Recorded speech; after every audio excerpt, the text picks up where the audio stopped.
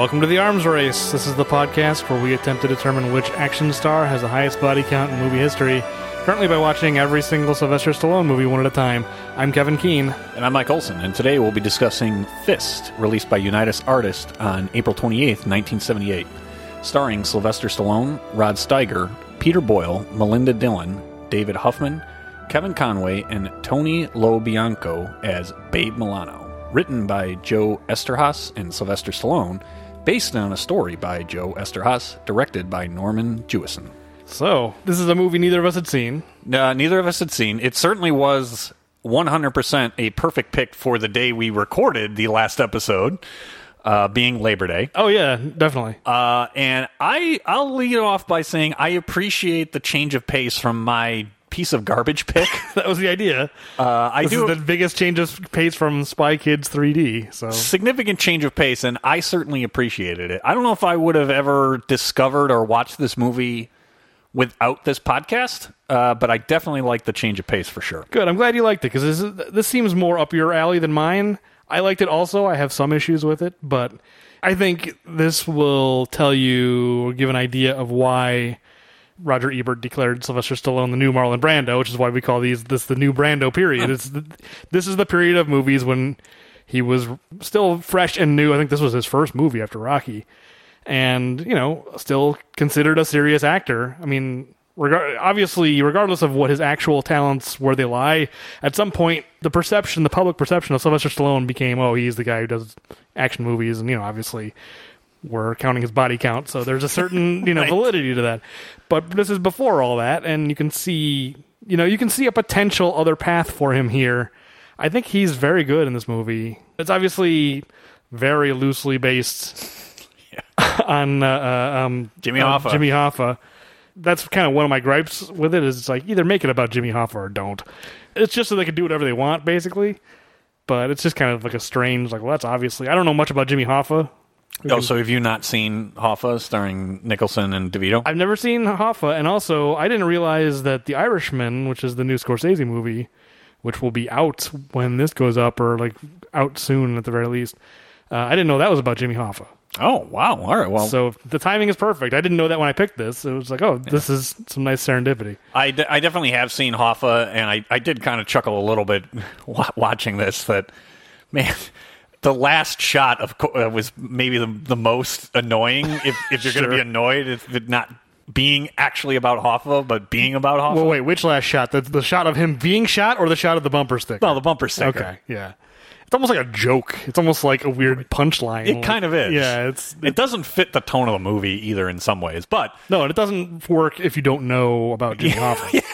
Yeah, you're right. It really doesn't if you don't know who the character is loosely based on. Yeah. That makes zero sense. Yeah, that's kind of my gripe with this movie. Is it needed to kind of forge its own path rather than just make it totally fictional or make it about Jimmy Hoffa. It can't pick a lane, and I think that hurts it in a couple of ways. Okay. But, otherwise, I think this is a very good movie. I like the first half better than the second half.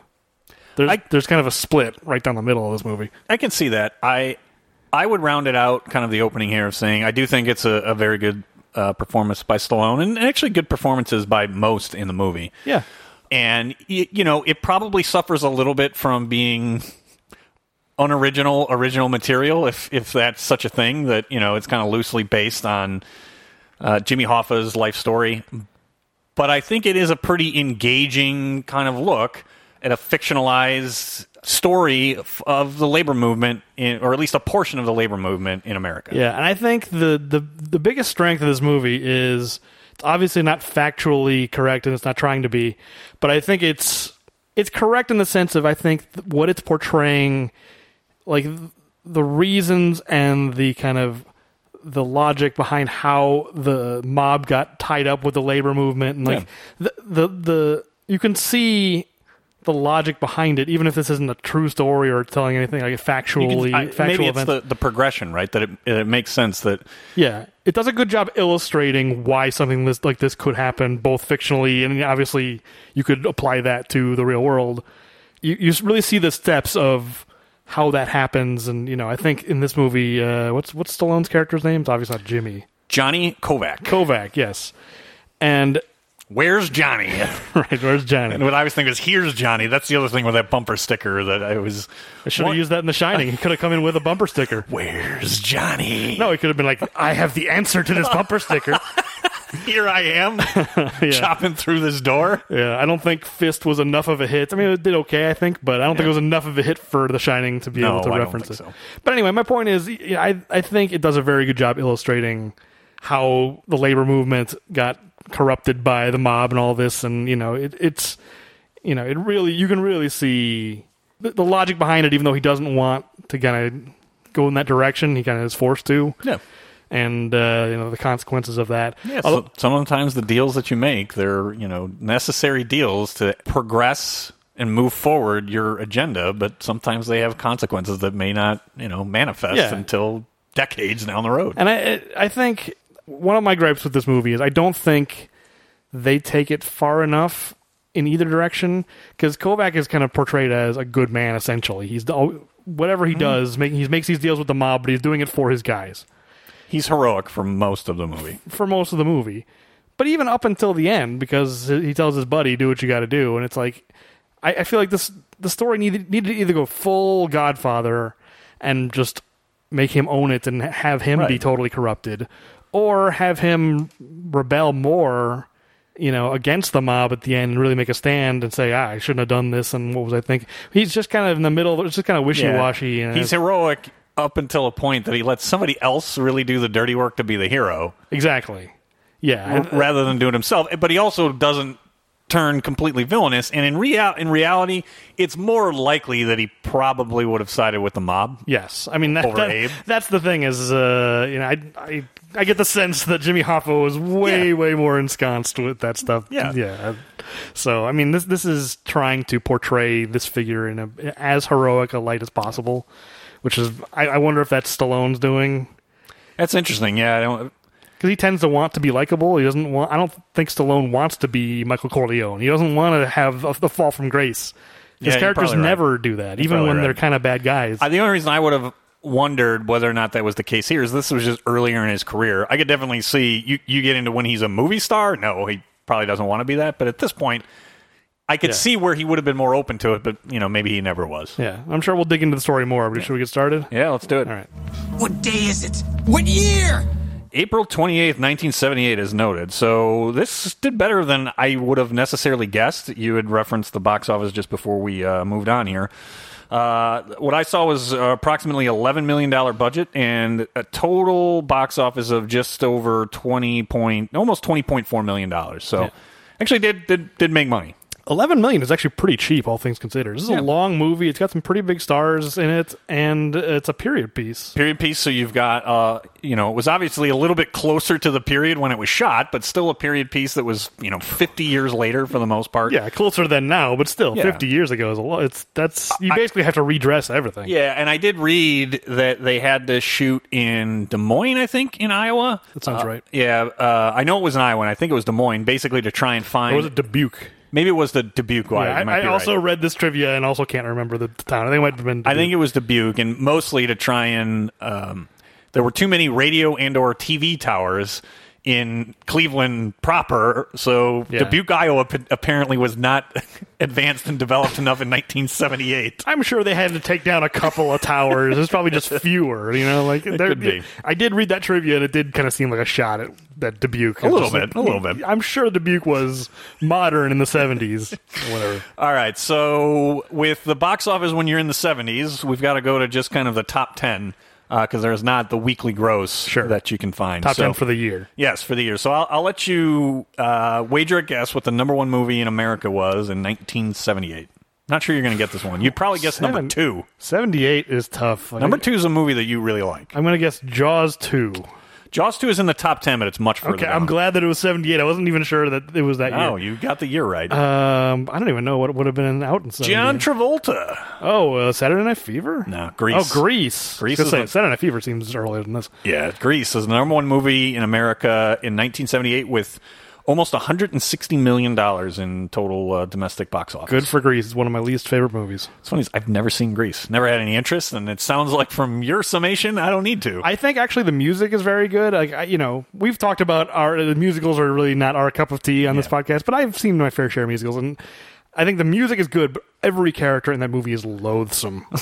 I hate every single person in that Funny movie. that you mentioned, there's a couple of TV shows that I have like that, and I'm like, why am I watching this? I dislike almost every one of these characters. You'll feel that way about Grease. I dislike every character in Grease. All right, well, number 2 is a movie that I think is near and dear to your heart. Superman was the number 2 movie in America. How could I forget Superman? Just over $134 million in 1978. Number 3 is a comedy that I don't know. I'm kind of embarrassed. I'm not a huge fan of. I know it's in the all-time greats for many people. Animal House. I'm with you. I'm not a huge fan of Animal House. Yeah, I'm not a huge fan of Animal House either. It's a boomer thing. Like older people, I think, are way into Animal House. It's not. It's not that I don't think it's bad. It's not. It's not one that I think of as an absolute great comedy. There's many more comedies other comedies, I should say. That's basically my take on it too. I was going to guess Silver Streak when you said comedy. Oh wow! I have seen Silver Streak. I haven't seen that in forever. I only rented it, or actually took it out from the library. It was to help me solve a puzzle for a geocache. Actually, it was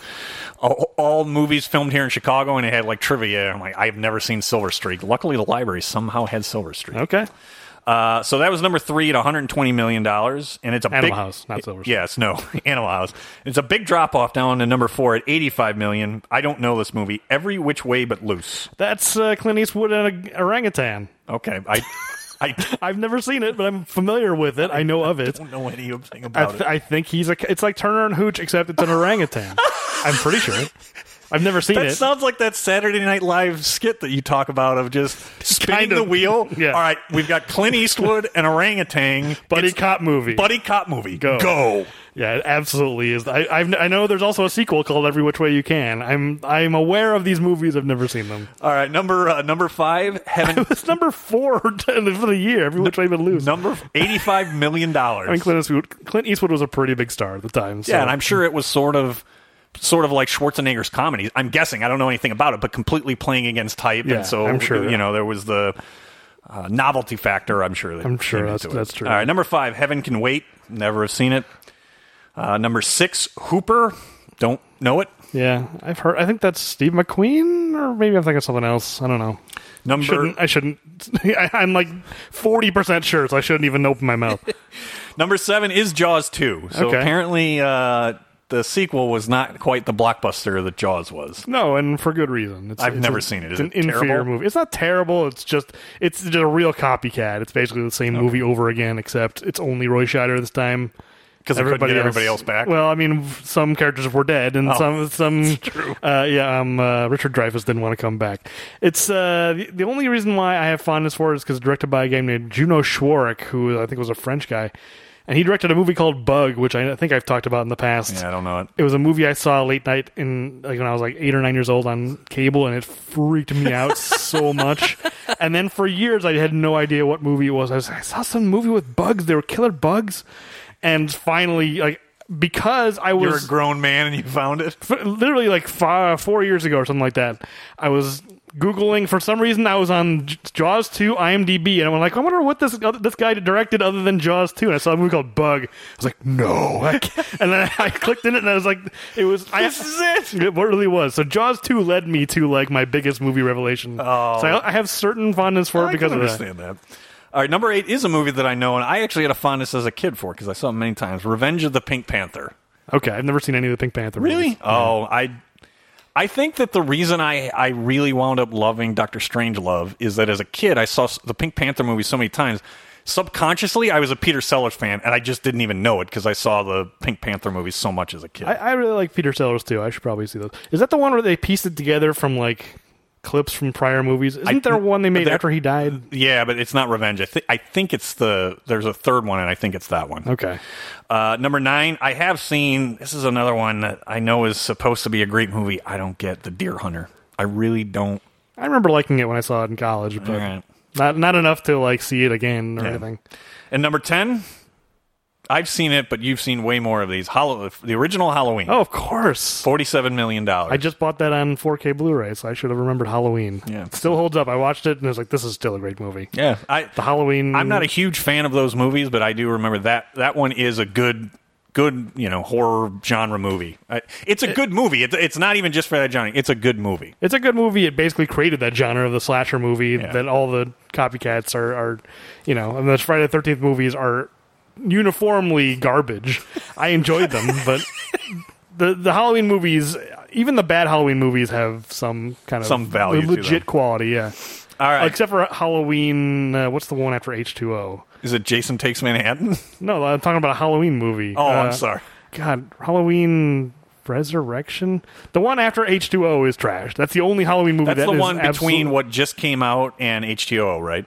So No. there was one that just came out not that long ago. Yeah, that one's great. Yeah, and then so the one before that wasn't that the one you're Resurrection? No, the ones before that were the remakes by Rob Zombie. Oh, yeah. There's more than I know. But no, the one before that is the one I'm talking about. I think it's Halloween Resurrection. Okay. I think it's got Busta Rhymes in it.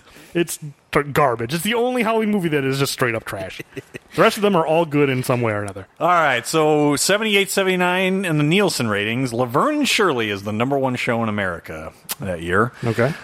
Three's Company. That's a show that I actually saw a lot in syndication. I don't know why I like. I have a soft spot for Three's Company. It was a funny show by the standards of like cheesy 70s sitcoms. Number 3, I have seen. I'm not a huge fan of Mork and Mindy. Really? Yeah, I'm not a huge Mork and Mindy. I loved Mork and Mindy as a kid. I never was a big Robin Williams fan. Yeah, you've said that many times on this podcast. Just never was. Just constantly speaking ill of the dead. I only gave you a hard time because I knew you'd be annoyed. So the spin-off, Laverne and Shirley, is number 1. Happy Days is tied with Mork and Mindy for the number 3 show in America. Technically, Mork and Mindy is also a spin-off of Happy Days. Is it? Yeah. Because Robin Williams played that character on an episode of Happy Days. That's how it started. I didn't realize and that. then they everyone loves this character. Make it his own Give it a show. Yeah, exactly. Number 5 is a show I've never heard of, Angie. Don't know it. Yeah, I've never heard of that either. Number 6, 60 Minutes. Number 7, MASH. Number 8, another spin-off, The Ropers is the number 8 show. Yeah.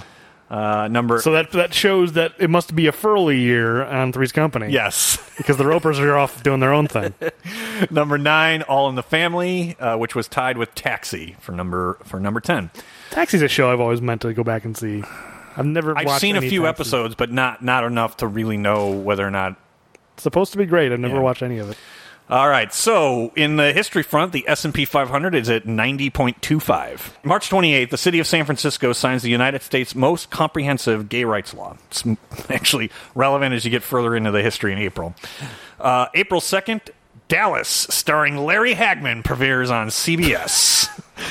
Wait, that's news? That's in the news segment, not in the television You told me segment. that there was 2. I had all downer stuff, so come Fair on, enough. Dallas is premiering. Well, since you've made an adjustment, I also made an adjustment on the soundboard. Uh-oh. So it sounds like we're not going to use this episode, but Debbie Downer? in the answer, because if you come in, Debbie Downer me? no, I have a sound drop. If you come in with too much bad news, you have some leeway. Okay. But in this segment, if you come in with too much bad news, I'm going to play this. Oh, death and grief and sorrow and murder.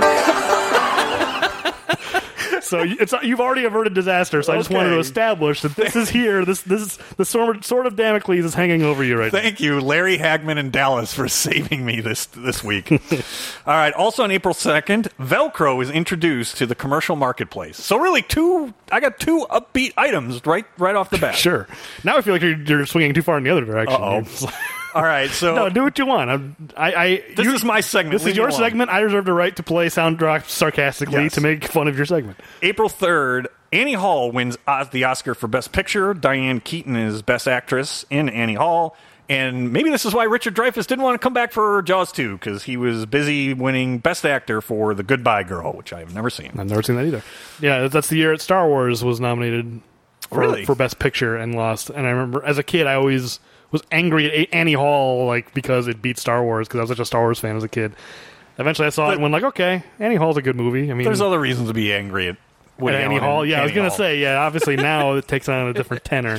It's not like Manhattan, though. Have you ever seen Manhattan? No. Oh, my God. Watching that now, knowing what we know about Woody Allen, the whole movie is about him dating like a 16-year-old. And it paints it in a relatively positive light. And he must have been in his late 40s at the time. Was it Brooke Shields plays the girl? I forget, but it's I think it's Brooke Shields. Oh my god, I watched that one like, how is this even in circulation? How is it possible that I was able to rent this? Yeah, I'm so sorry, at but least Annie Hall doesn't have that. I'm sorry, it's completely inappropriate, but all I can think of is Rainier Wolfcastle. And now my Woody Allen impression. April 8th, regular radio broadcasts of British Parliament proceedings begin. April 10th, Volkswagen becomes the second foreign automaker to open a plant in the United States, and it is near New Stanton, Pennsylvania. The unionized plant wound up closing in 1992. I looked up the first foreign automaker to have a plant in the United States was in 1921, and it was Rolls-Royce. Wow. Yeah. That's a big gap between those two. It's a big gap in both the number of years it took to get another U.S. plant. The Rolls-Royce plant wasn't open. It was only open a few years. Sure. But yes, and then in terms of like the end product, big gap. Based on the timeline we see in Fist, I assume Rolls-Royce's plant was not unionized. No, it was not. Speaking of which, Every time we're talking, by the way, all I can think of is Union Kingpin Homer Simpson and Mr. Burns. Oh, we should have listened to that young man instead of walling him up in the old coke oven. I don't remember that. Really? That's the episode with the best of times, blurst of times. So that's the one thing I think of in that episode. It's when Mr. Burns as a little boy sees the laborer being dragged out. What's in your pockets? Atoms! Atoms! Oh, the workers of the world, we're going to unionize, but then we'll go too far. And the Japanese will eat us for lunch. The Japanese? I think it's those sandal-wearing goldfish tenders. Jeez. You don't remember that I don't remember that. I need to watch that episode again. The negotiations between Burns and Homer, like that's the only part of that episode I remember. Also, Dental Plan is that episode. So long, Dental Plan. All right, April 18th. The United States Senate votes 68-32 to turn the Panama Canal over to Panama on December 31st, 1999. Okay. April 25th, the U.S. Supreme Court rules that women cannot be required to pay more into pension plans than men. Oh, interesting. I would have never guessed that was a thing that happened in the first place. I looked it up, so the thought, and I do kind of understand the logic. The logic was that women actuarially live longer and so are more likely to collect more in benefits, so certain pension plans were trying to charge them more for the likely greater benefit that they were going to obtain, but the Supreme Court ruled can't do that. Okay. Also on April 25th, St. Paul, Minnesota repeals its gay rights ordinance after Anita Bryant's campaign in 1977 to repeal similar laws in Dade County, Florida. So what San Francisco is enacting, it is being taken away in other parts of the country. Progress isn't always it's one not direction. Linear. No, it is not. April 27th, Afghanistan President Sardar Mohammed Daoud is overthrown and murdered in a coup led by pro-communist rebels. Wow. Yep. Was that? Are you just going to be clear, Mike pointed at the button. No, hit the bad news. Should I? Oh, death and grief and sorrow and murder. I'm not going to hit it every time you have any kind of... It's fair enough. In excess. Too many stories. That's I hear you. This actually has not been that much of a downer history segment. Also, I assumed you avoided it because I teased you about it last episode. A little bit. Yeah. And then, so the New York Times bestseller is Bloodline by Sidney Sheldon. Didn't know it. That's an author that keeps coming up, and I don't know anything about I looked Sidney up Sheldon. this book, and it got turned into a movie, but it also did not sound like a very good movie. His name has come up on at least 3 or 4 episodes. He had to have been a very big author in the mid to late 70s and probably into the 80s. That was before. See, now the only authors, like, the firewall happened in the mid 80s where it's like Stephen King, Michael Crichton, like only like 4 authors matter anymore. Hold on. John Grisham, Dean Koontz, and then Danielle Steele. Danielle Steele, yes, there's your 5. No other authors are remembered. And my last item is the Billboard 100. I'll give you a shot. It's 78. Jeez, it's got to be some kind of disco thing. Bee Gees. Okay. It's too late for staying alive. Is it Nights on Broadway? Close. Night Fever. Oh, Night Fever. Yeah. I don't even know how that song goes. That's basically a sequel to Saturday Night Fever. Yeah, because it's like Night Fever, Night Fever. I think that's that one. Yeah, you know better than me. I had no way to wager a guess. That's a decent song. Yeah, so that was what was going on in the world in April of 1978. All right, great. Let's move on to the big picture. You want to talk? We'll talk. I'm a sucker for good conversation. All right, the big picture. This is where we discuss the plot of the movie. Yep. So Fist. We could pretty much just refer you to the Wikipedia page for James Hoffa, and that would be... No, not necessarily. I think this movie's taking a lot of liberties. It is. So you want me to give you the Olsen? Yes. This is, I think, 3 sentences, so hopefully... Is this acceptable? This is a pretty long movie, so I'm surprised you even were able to condense it to 3. I tried. All right, here we go. This movie is the life story of Johnny Kovac, a Cleveland working man that becomes a union kingpin. I did have to work that in. He organizes truckers starting in Cleveland and expanding into the entire Midwest. His rise is aided by a, how shall I say, mafia crime syndicate. It expects something in return, such as favorable loan terms from union pension funds. It is almost as if he was James Hoffa. Yes. That was 5 sentences, by the way. It was 5. I realized as I was going through. That's fine. I think it's a pretty good summary, This is a very long movie, so 5 sentences is pretty good. Like I said, I like the first half better than the second half. I mean, the rise of this kind of union leader and the humble beginnings up through to, having this position of power. Yeah, I mean, I think it does a great job of illustrating the working conditions and kind of what the push. Sure, yes. Notice how I use push there? Yes, you got to have push. You got to have push. But the push for the labor movement and, the reason why it, moved forward and what it was really fighting for. Yeah. The movie does a good job of illustrating all of these factors. I mean, it's obviously this kind of a microcosm, it's just kind of, to start it showing this like food plants or whatever, that's like they're shipping tomatoes or something.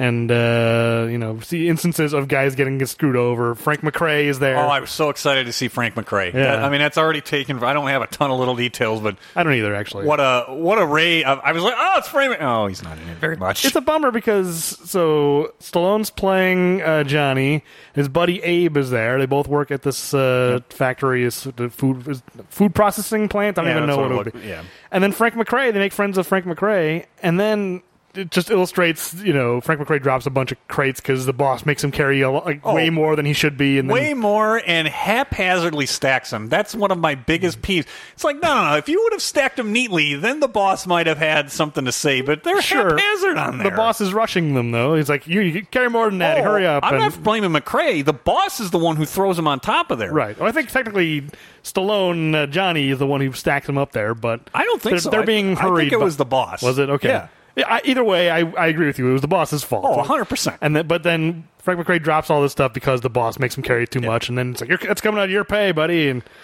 all this tension boils over, and they kind of revolt and start throwing food around. Kovac just starts ditching stuff right on the sales floor until Mr. Wilhelm makes an appearance, which, oh, man. A lot of familiar faces in this movie, surprisingly. I mean, when you had picked it, and I think it mentioned, I'm like, Peter Boyle, and he's not in it nearly as much. Him and Rod Steiger, I'm like halfway through the movie, I'm like, this guy's second billing. When is he going to show up?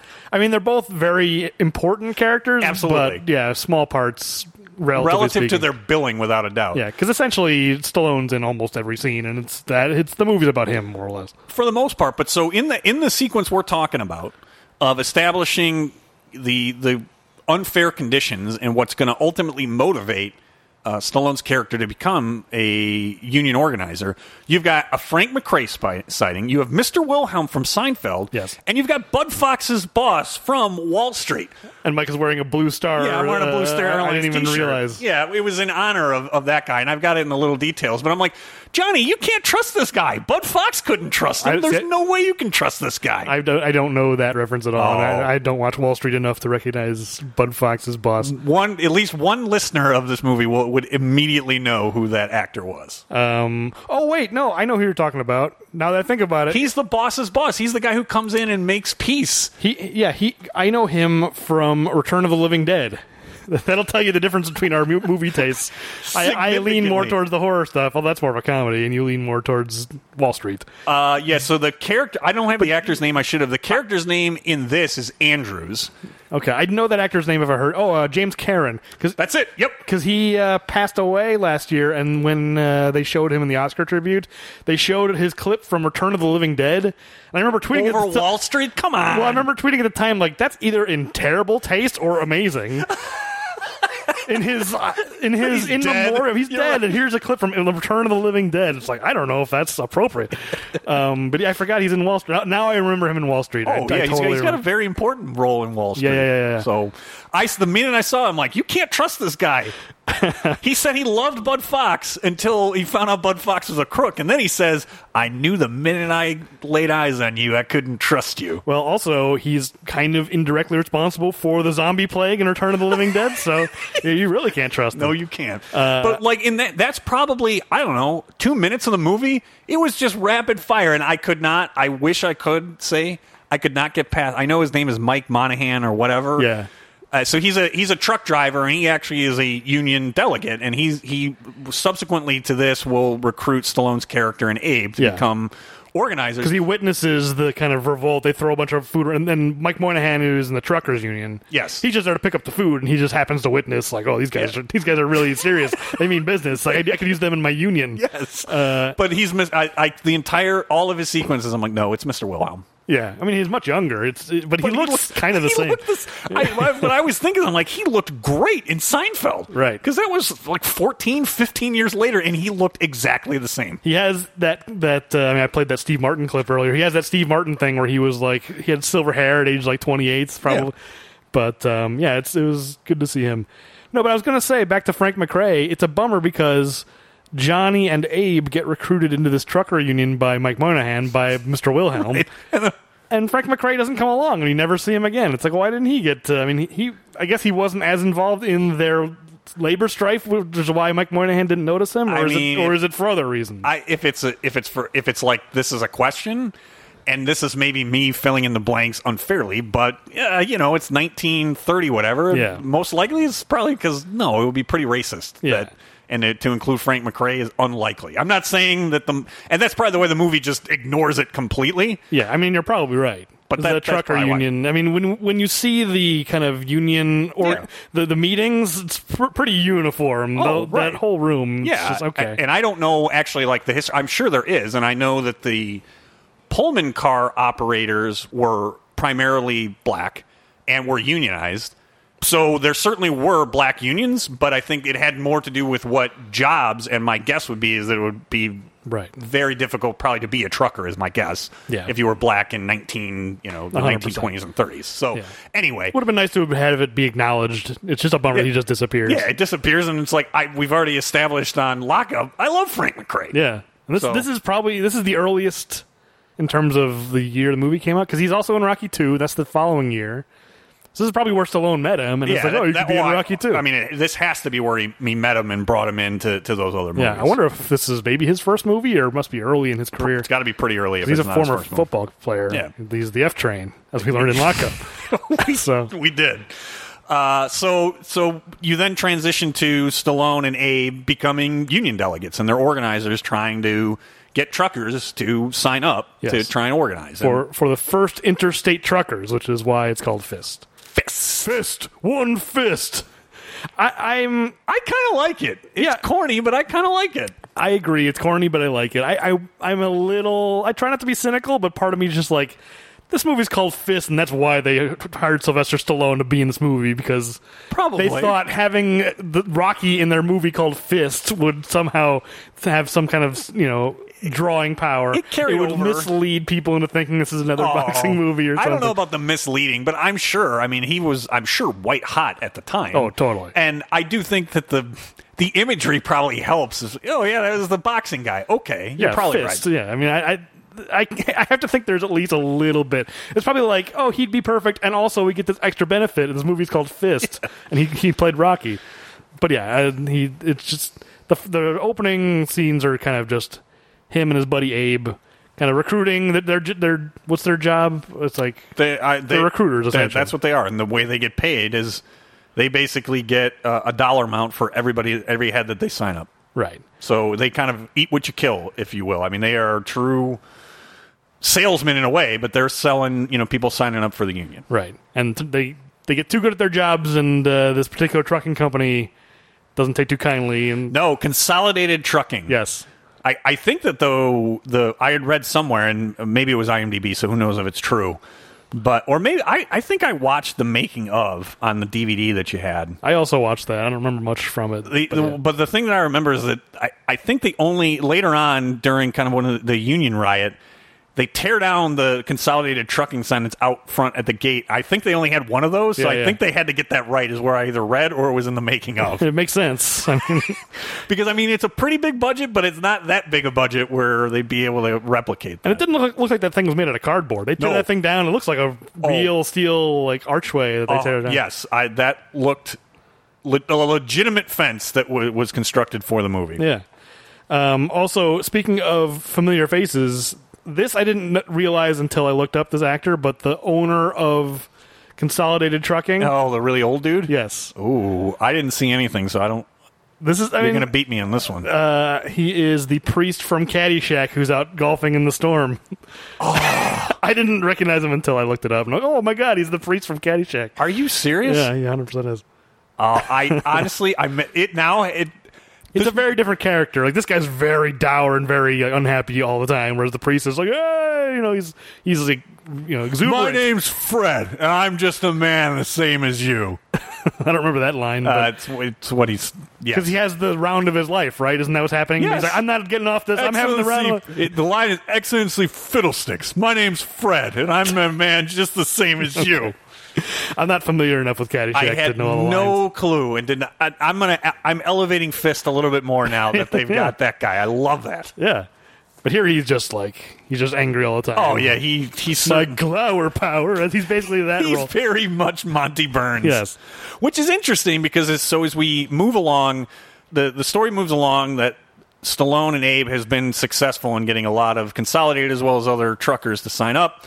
So there's going to be problems, and they have their first meeting with the Glower Power.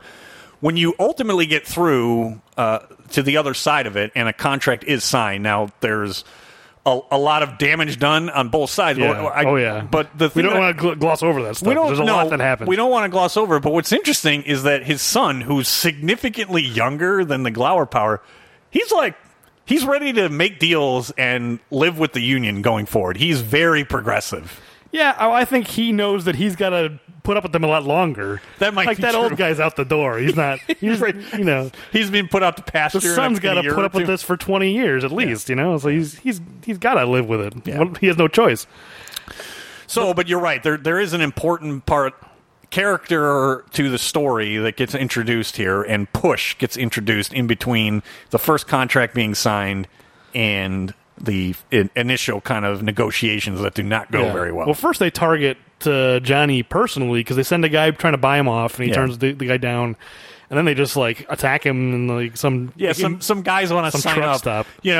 Granted, this might be just my cynicism because I know how the Union and the labor movement went, but Johnny was very foolish to go walk into a pretty dark corner by himself. He's trying to make a sale, like you said. He's got a guy who wants to sign up. He is, but I mean, real organizers, they would have known that kind of stuff happened all the time. They would never have walked. Sure.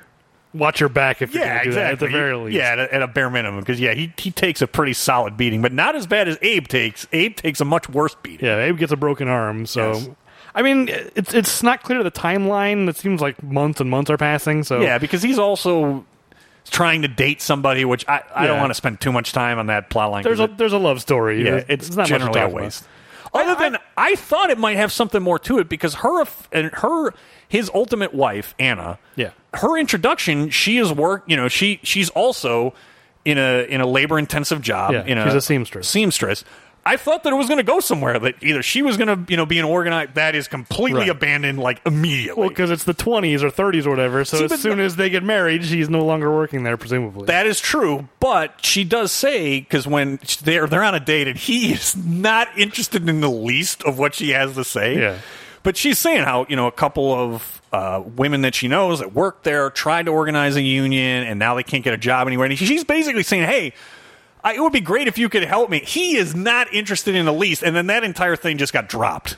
Yeah, I mean, I think some of that... I don't remember when that conversation happens, but there is a little bit of a mini arc where Johnny's kind of learning how to stop being so self-centered when it comes to her. And there's some cute stuff. I think the love story works fine. It is kind of stock. It's just okay, here's the part where there's a love story. And I think, coming after Rocky, which is so much better... I mean, this doesn't hold up as far as love stories go, but there's good stuff. I like the part where she's like, all right, we'll go get some ice cream, but no hands. He's like, all right, I guess no hands. And he opens the car door with his elbow. And, oh, that's cute. It's going to be hard to shift, I think is what he says. So he says, that stuff with Stallone did work very well. And then she's like, because he just like shows up at her door a day early and he's like, our date's tomorrow. Like, oh, I thought we'd do it tonight. And it's like, oh, get out of here. Oh, is your mother in there? Right. Maybe I'd go with the original model. That is a great line. Yeah, there's funny stuff. And then she's like, you got to act right, talk to my mother, like, talk about the flowers. weather. Yeah, and he's like, what am I going to talk about? Talk about the weather. And then that scene where they talk about the weather, I found very funny. It was pretty good. He just comes in. I forget what he says. It's just something. It's a lot hotter than it usually is this time of year. It's so forced. It's the humidity off the lake. I mean, they're just it's so funny how stilted that conversation is. I really thought that was a funny scene. And then there's like the whole like group of people on the stoop. Yes, and he gives them the finger. Yeah. So individually the scenes are fun, but it doesn't really amount to much. It's and it doesn't advance. And then they got forward. married, and that's it. Yeah. And then she's just not in the story anymore. No. So that's it. We've just covered that entire plot line. Yeah, essentially, the love story is. It would be nice if she was more of a character in the second half of the story to have something to. Because it's like I was comparing to The Godfather. Not that this is nearly as good, but that's about a character's fall from grace, and Kay in that movie very important. Yeah, is the final shot has to do with her character and what it means for her in relation to Michael Corleone. She's essential all the way through the story to show, it's essentially a contrast to show how far Michael has fallen, and very easily Anna could have served that purpose here, and no, she's just literally has nothing there. To do. She's replaced by pillows eventually. That's how essential her character is. So yeah, the labor strife is this situation gets out. It escalates to violence essentially. Well, and it does, but it's because, and that's what I said. There's an important character. The character of Doyle gets introduced. Yeah, Mike Moynihan gets killed. So but before then is when Doyle gets brought in, and that's when. The escalation back and forth, because Doyle and basically I don't know if it's the Irish mob necessarily, but certainly Irish hooligans. Yeah, he seems like kind of a small town hoodlum. Yeah, it doesn't seem. But he's got a crew, and the crew is going out and they're ditching Consolidated trucks into the driving them into bodies of water. They're throwing Molotov cocktails. So effectively, what they're doing is they're undermining and trying to destroy shipments to try and force the hand of Consolidated to actually sit down at the negotiating table. But the point is, Johnny brings them in after Mike Moynihan, his mentor, is shot. They're in before that. No, because they agreed to do it at the funeral. I'm pretty sure that was the sequence of events. Because there is violence, because they're striking outside of the gates, and some strike busters show up, and there's kind of a fight. No, I think you're wrong. And Mike Moynihan gets shot, and that's at the funeral is when he finally agrees. Okay, the funeral is when he agrees to sit down with the Italians. No, I think you're moving everything up one stage, because he doesn't deal with the Italians until they have to sign up guys in Chicago. Remember, there's a group. There's Brian Dennehy. Yeah, Brian Dennehy doesn't want to sign. Yeah, so that's when Chicago gets looped in, because it's like this one group of guys in Chicago won't sign up. We can't make exceptions. Basically, that was later, because at that point they're muscling guys to join. It's not just muscling the management. I'm pretty sure Doyle is already there, and the reason I say that is because when they're out in front and things are escalating, Doyle says hi to one of the security guards on the other side and shows that he's strapped. Oh, so that totally happens, but it's after Mike dies. There's two different moments of violence outside of the gates. Okay.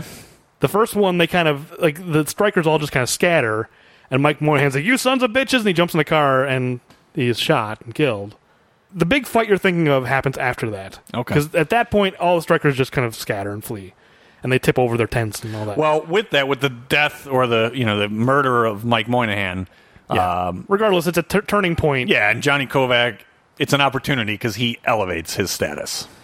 You're making it sound like Johnny is happy that he's dead because now he's in charge. Where it's like he saw Mike Moynihan as a mentor, and he seemed genuinely upset. He was genuinely upset, but it was a huge turning point for Johnny because he's the next most likely to take over from Moynihan. Yeah. Oh, by the way, I just noticed a note of mine. So the actor who plays Vince Doyle, the local hood. Yeah. I looked up him on IMDb also, and I found out you may or may not appreciate this because I've recently rewatched most of Star Trek: The Next Generation. So this you may or may not have seen this episode or even remember. I've seen it, but I haven't watched them recently. I know you watched Next Gen back in the day when they were live. So. Let's see if you remember this character, because the actor who played Vince Doyle, his name is Kevin Conway, played a character named Kahless, who is essentially Klingon Jesus. No, I don't remember it at all.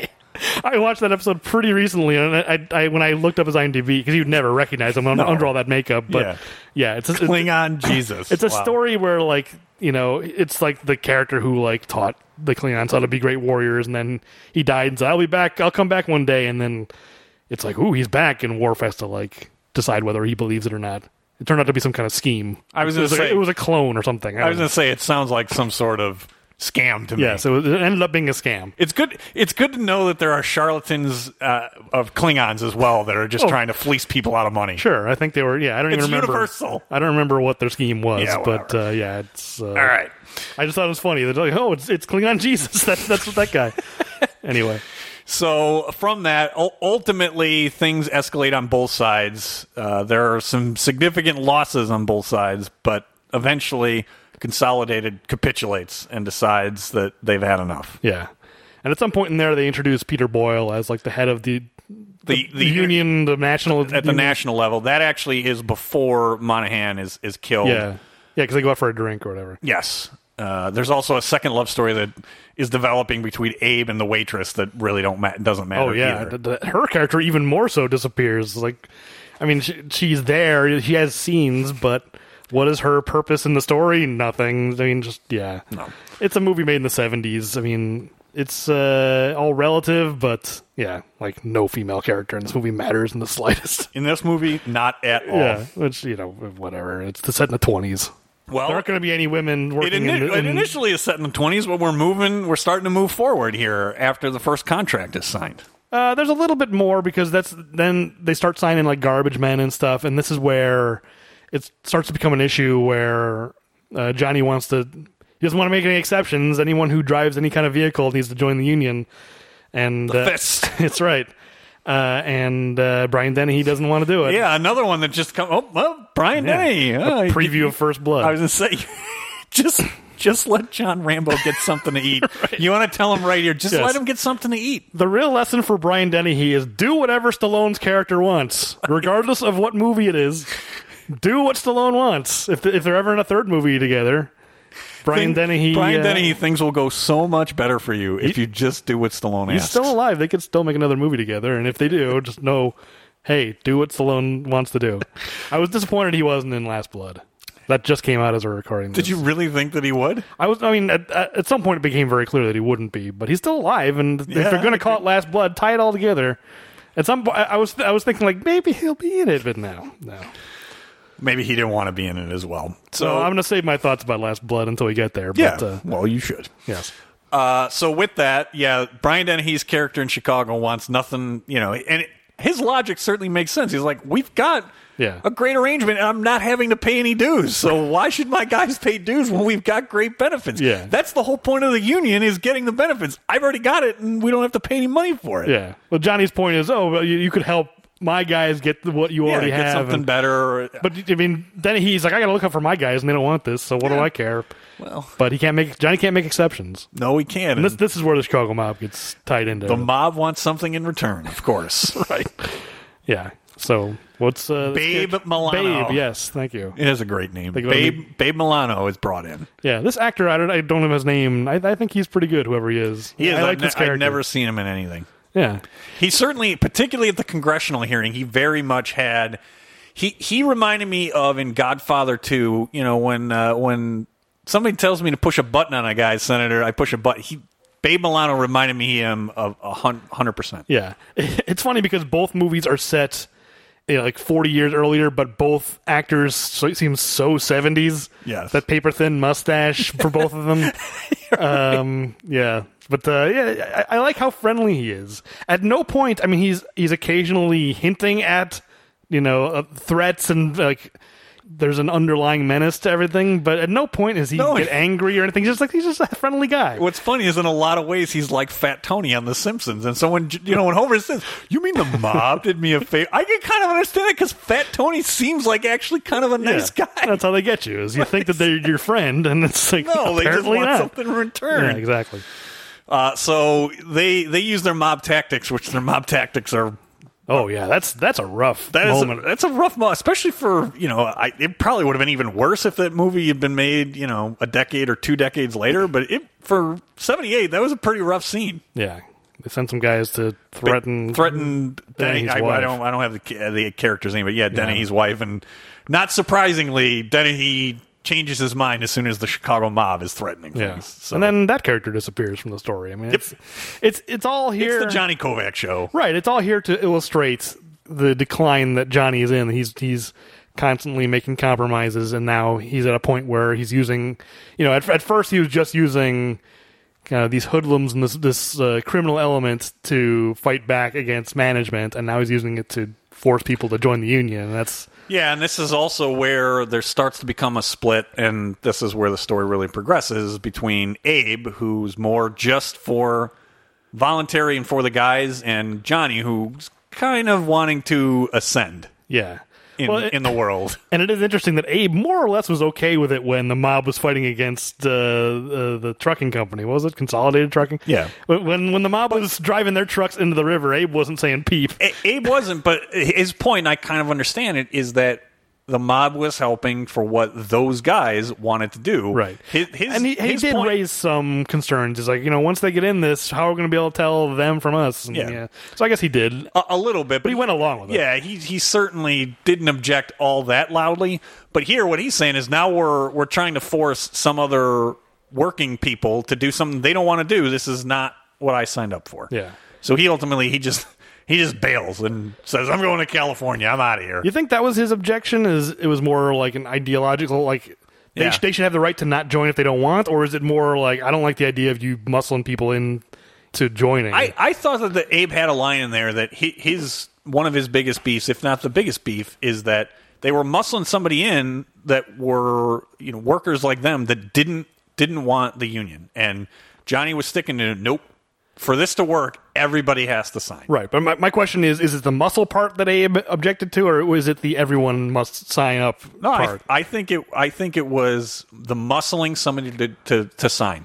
Sure, okay. Not just everybody had to sign. Abe still thought that they should join and needed to join. He just didn't agree with the methods. That they should do it voluntarily, and if not, then we're just going to let them continue to go down their path. And I think that's where Abe is like, this is more about Johnny and Johnny's ascension, right, than it has anything to do with what the workers really want. It's interesting. I don't know enough about the way unions are structured, but Peter Boyle at this point is still the head of the national union. Yeah. And yet it seems like Johnny is, I guess it's just in his region or whatever, in the Midwest. It's in his region, but some of the way you get to the national level is when you get more and more influence, and the more and more he's signing up in his region, the more influence he's getting, although I do have some questions about when we get to that election. I'm really confused about how it all ultimately worked, but I do want, because we're burning through so many of my notes, I don't want to use too many of them. Okay. But so... Well, there's a lot to this story, so yeah. Essentially then from there is we move the story forward, and Johnny continues to move his way up in influence and he's starting to capture the attention of a United States senator. Yeah, because 20 years go by. We know because Rockin' Robin plays on our radio. That's how we know it's now the 50s. And Rod Steiger as this senator. I think it was from Wisconsin. No, he's Senator Madison, which is why you thought that's that. why. From Pennsylvania, yes. Yeah, and yes. Yeah, I also assumed he was from Wisconsin because his name is Senator Madison. He's not. And we live near Madison, near enough that it's that and the era. Joe McCarthy was from Wisconsin, and that's probably also. But it's probably Senator Madison is the main reason, but it's also Joe McCarthy. But this character is not a Joe McCarthy. No, he's not. No, he is not a placeholder for Joe McCarthy the way Kovac is for Hoffman. Quite the opposite. Yeah. But essentially, now it's been 20 years, and part of this second half of the story is Kovacs' rise to the ultimate power of becoming president of the national president. National, not international. Sorry. What is it? Oh, no, interstate. Interstate. The Federation of Interstate Truckers. So yes. Yeah, I think the Teamsters are the International Brotherhood of Teamsters. That's the reason why I'm thinking international. Sure, okay. I mean, yeah, we never really said, but this is obviously a stand-in for the Teamsters. Yeah. I'm surprised they didn't just call them Teamsters instead of Truckers. There's a T. You could have called it, Federation of Interstate Teamsters. Yeah, I guess they could have. They could have. It had to be fist, though. You had to end in a T. Oh, yeah. Well, they wanted Stallone giving speeches with one fist. So, yeah, I mean, the second half, like I said, I found this second half less interesting for a couple of reasons. One, I really do think they chickened out on Kovacs' character. I think they should have taken it darker, made him should have been more villainous, more complicit with what the mob's doing. Because the whole time he's kind of pushing back and saying, "Oh, when is it over? When is it over?" Yeah, when are you going to stop asking for favors? Right, and he's kind of portrayed as kind of a victim of all this, and he is. The movie lets him off the hook. And I think the real mob, I don't think they would have given as much leeway for as much pushback as Kovac gives. Yeah. I'm not sure that he would have gotten as much leeway as he got. Yeah, they're very, they're very willing to work with them. They're very collaborative, this mob. Yes. So yeah, I agree. They're not really portrayed as. I mean, obviously they're capable of violence, but like I said, this guy just seems like a nice guy. They replace people with pillows. Sure, yeah, that's later. But yeah, the second half. A lot of it is there's this negotiation with a national contract. Yep. I don't even know what that company is. If it's obviously a different company, right? Oh, the national contract is all of the trucking companies. So when you get that big negotiation, oh, okay. I don't know if I knew that. Yeah, that is basically all of the trucking companies, or at least I'm sure that there are some small ones, right. But all of the major trucking companies are on one side, and then you got Kovac and Fist really on the other side, trying to get not just getting. Oh, I've got a contract in Cleveland or wherever it is. This is going to be all truckers, all trucking companies, okay, one contract. And my issue is that he's got this arbitrary number of a percentage increase that is white. The one thing you said she disappears, she doesn't completely disappear because she arbitrarily comes up with a percentage increase for a raise. Does she come up with that number? Yes, she throws it out there. At the dinner table? Is that when that happens? Okay. Yes. And then that becomes, there's no logic to it that he's like that was one of my beefs is that, I can understand if he's like, no, this is what I've told the guys and here's the math behind it. No, it effectively is. It's not like here's my starting point. It's like this is the line in the sand that I've just chosen. That's been chosen. It's been chosen because I heard it at the dinner table. Is kind of how the movie presents it. I don't remember her saying that at the dinner table, but I don't think I was paying much attention to what the conversation was in that scene. I'll be honest, because I was distracted. I looked it up and I was correct. One of the kids, like one of his two sons. Yeah. I think this is the only time they appear. Yes, that's the other thing. His family really doesn't matter. No, they don't matter. But one of his sons is played by Anthony Kiedis, who went on to become the lead singer of the Red Hot Chili Peppers. Really? Yeah, and that kid looks like Anthony Kiedis. Must be like 14. I'm like, is that Anthony Kiedis? Because Anthony Kiedis is pretty distinctive. I don't know the Red Hot Chili Peppers. Sure, yeah, you're not a music guy, but I mean, wow, I that's an interesting connection. I was distracted by that, and I had to look it up. So I'm sure you're right that his wife said 8%. Yes, I just didn't even notice. He says the number, and he just runs with it. But he was correct. It turns out to be the right number because he got it. Like he declares in their meeting, "I got you 8," which is one of the most awkward shots in this movie. It's extremely. I was trying to find that gif. But what's funny is that the camera's right up in his face. I got you 8. That's the one line I'll take away. It's too bad because Stallone, a lot of those rallies and speeches, I found myself kind of actually pumped up and kind of ready to film. But that one in particular, they came back with 7. That one is not well written and not well delivered. Yeah, that's the worst one. I got you 8. It's noticeably awkward and noticeably worse written than the rest of them. It's awkward because it's just a random number of 8 that he's like hammering home on. They're all cheering like, yeah, it's like, what, you put all this in the line for your arbitrary number? I mean, they're happy they got their 8% raise. Yeah. So, but anyway, that's a storyline. And then yes, the senator on the rackets committee, he's continuing to investigate, and ultimately, really, what it is, it's a placeholder for the investigations into loans that were made from the Teamsters Pension Fund to organized crime for a host of uses, but one of the biggest ones being to own and operate casinos in Las Vegas, and that ultimately is what the movie Casino is. A big portion of what Casino is about is that. Yeah, and I assumed that was based on, like, this second half does do a pretty good job kind of explaining that relationship in a very broad strokes, obviously. Yeah. There's all kinds of charts behind the senators. It's like, I'm sure there's detail there. I wrote some of it down, but I don't know if we need to go over it. No, at least for this, you don't. Right. But ultimately, maybe later, maybe not. Yeah, I mean, they made loans that probably legitimately got repaid, but they were, Sure. they were financing the mob. So, Yeah. if there's a racketeering committee, that's probably the right place. That's the right subcommittee to be requiring testimony from Babe Milano and Johnny Kovac. Yeah, totally. And also the Cleveland guy. What's his guy? Vince, right? Vince Doyle. Yeah, 'cause I like him. His testimony is outstanding. So state your name, please. I refuse to answer on the grounds that I might incriminate myself. I'm sorry. Is there any question I could ask? Yeah. I And like, his answer is no. That's what's outstanding. Basically, you can't ask me any question that I might not incriminate myself. I really like Rod Steiger in that role as Senator Madison. Yeah. He doesn't, like, I don't know if I've seen him in many roles like this where he's in a position of power. I almost didn't recognize him. I'm going to tell you right now, I didn't recognize him at all. Yeah, he's usually kind of like a blue collar guy. He doesn't play a lot of like senators and Well, he did play a mob boss once, though. Oh, The Specialist. Yes, he did in The Specialist. Very poorly. Yeah, I mean, he looked very different by the 90s. Like, Yes. he must have had a hard drinking life or something. I don't know, but He looked very weathered by the time we got to the 90s. he absolutely did. He looked great in this. Like, he looks like a vital, Yes. in a way that I'd never seen Rod Steiger. I haven't watched On the Waterfront in probably 20 years. Same here. I saw it once and I'm like, okay, I see why people think that's a great movie. It's to the point where now I'm old enough, I probably will appreciate it a lot more. So I don't remember, but even then I remember him not seeming like this, like, healthy. He looks so, like, I don't know, it's just powerful, and maybe it's just he's in a position of power, or he's playing a senator.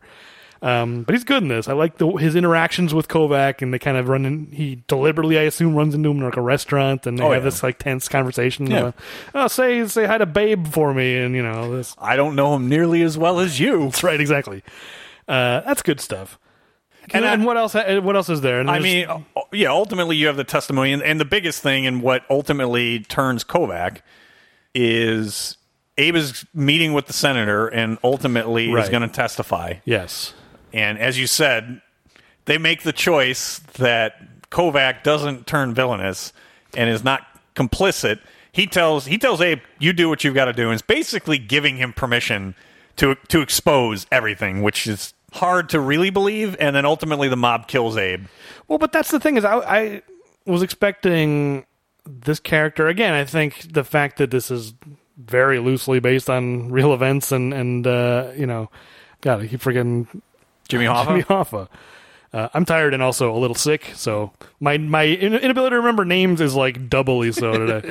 But yeah, the fact that this is loosely based on Jimmy Hoffa probably kept him from going too far in this direction. But I thought it was going to go into a redemption arc where they kill Abe to keep Abe from testifying. I guess this is kind of what happens. Oh no, it's kind of a redemption arc. And I was expecting Johnny to then spill the beans in the hearing, but all he does is kind of he has an outburst and he says, whatever. The senator's like, "I'm going to hold you in contempt." He's like, "I have contempt for this. I have contempt for myself. I have contempt for, Babe Milano." He basically, like, he expresses regrets and he has contempt for himself. Right, because the beginning of Kovac's testimony, he's there and the senator it's not the first line, but he drops on him that, this must be, thank you for testifying. This must be a difficult time since your long time, Oh, right.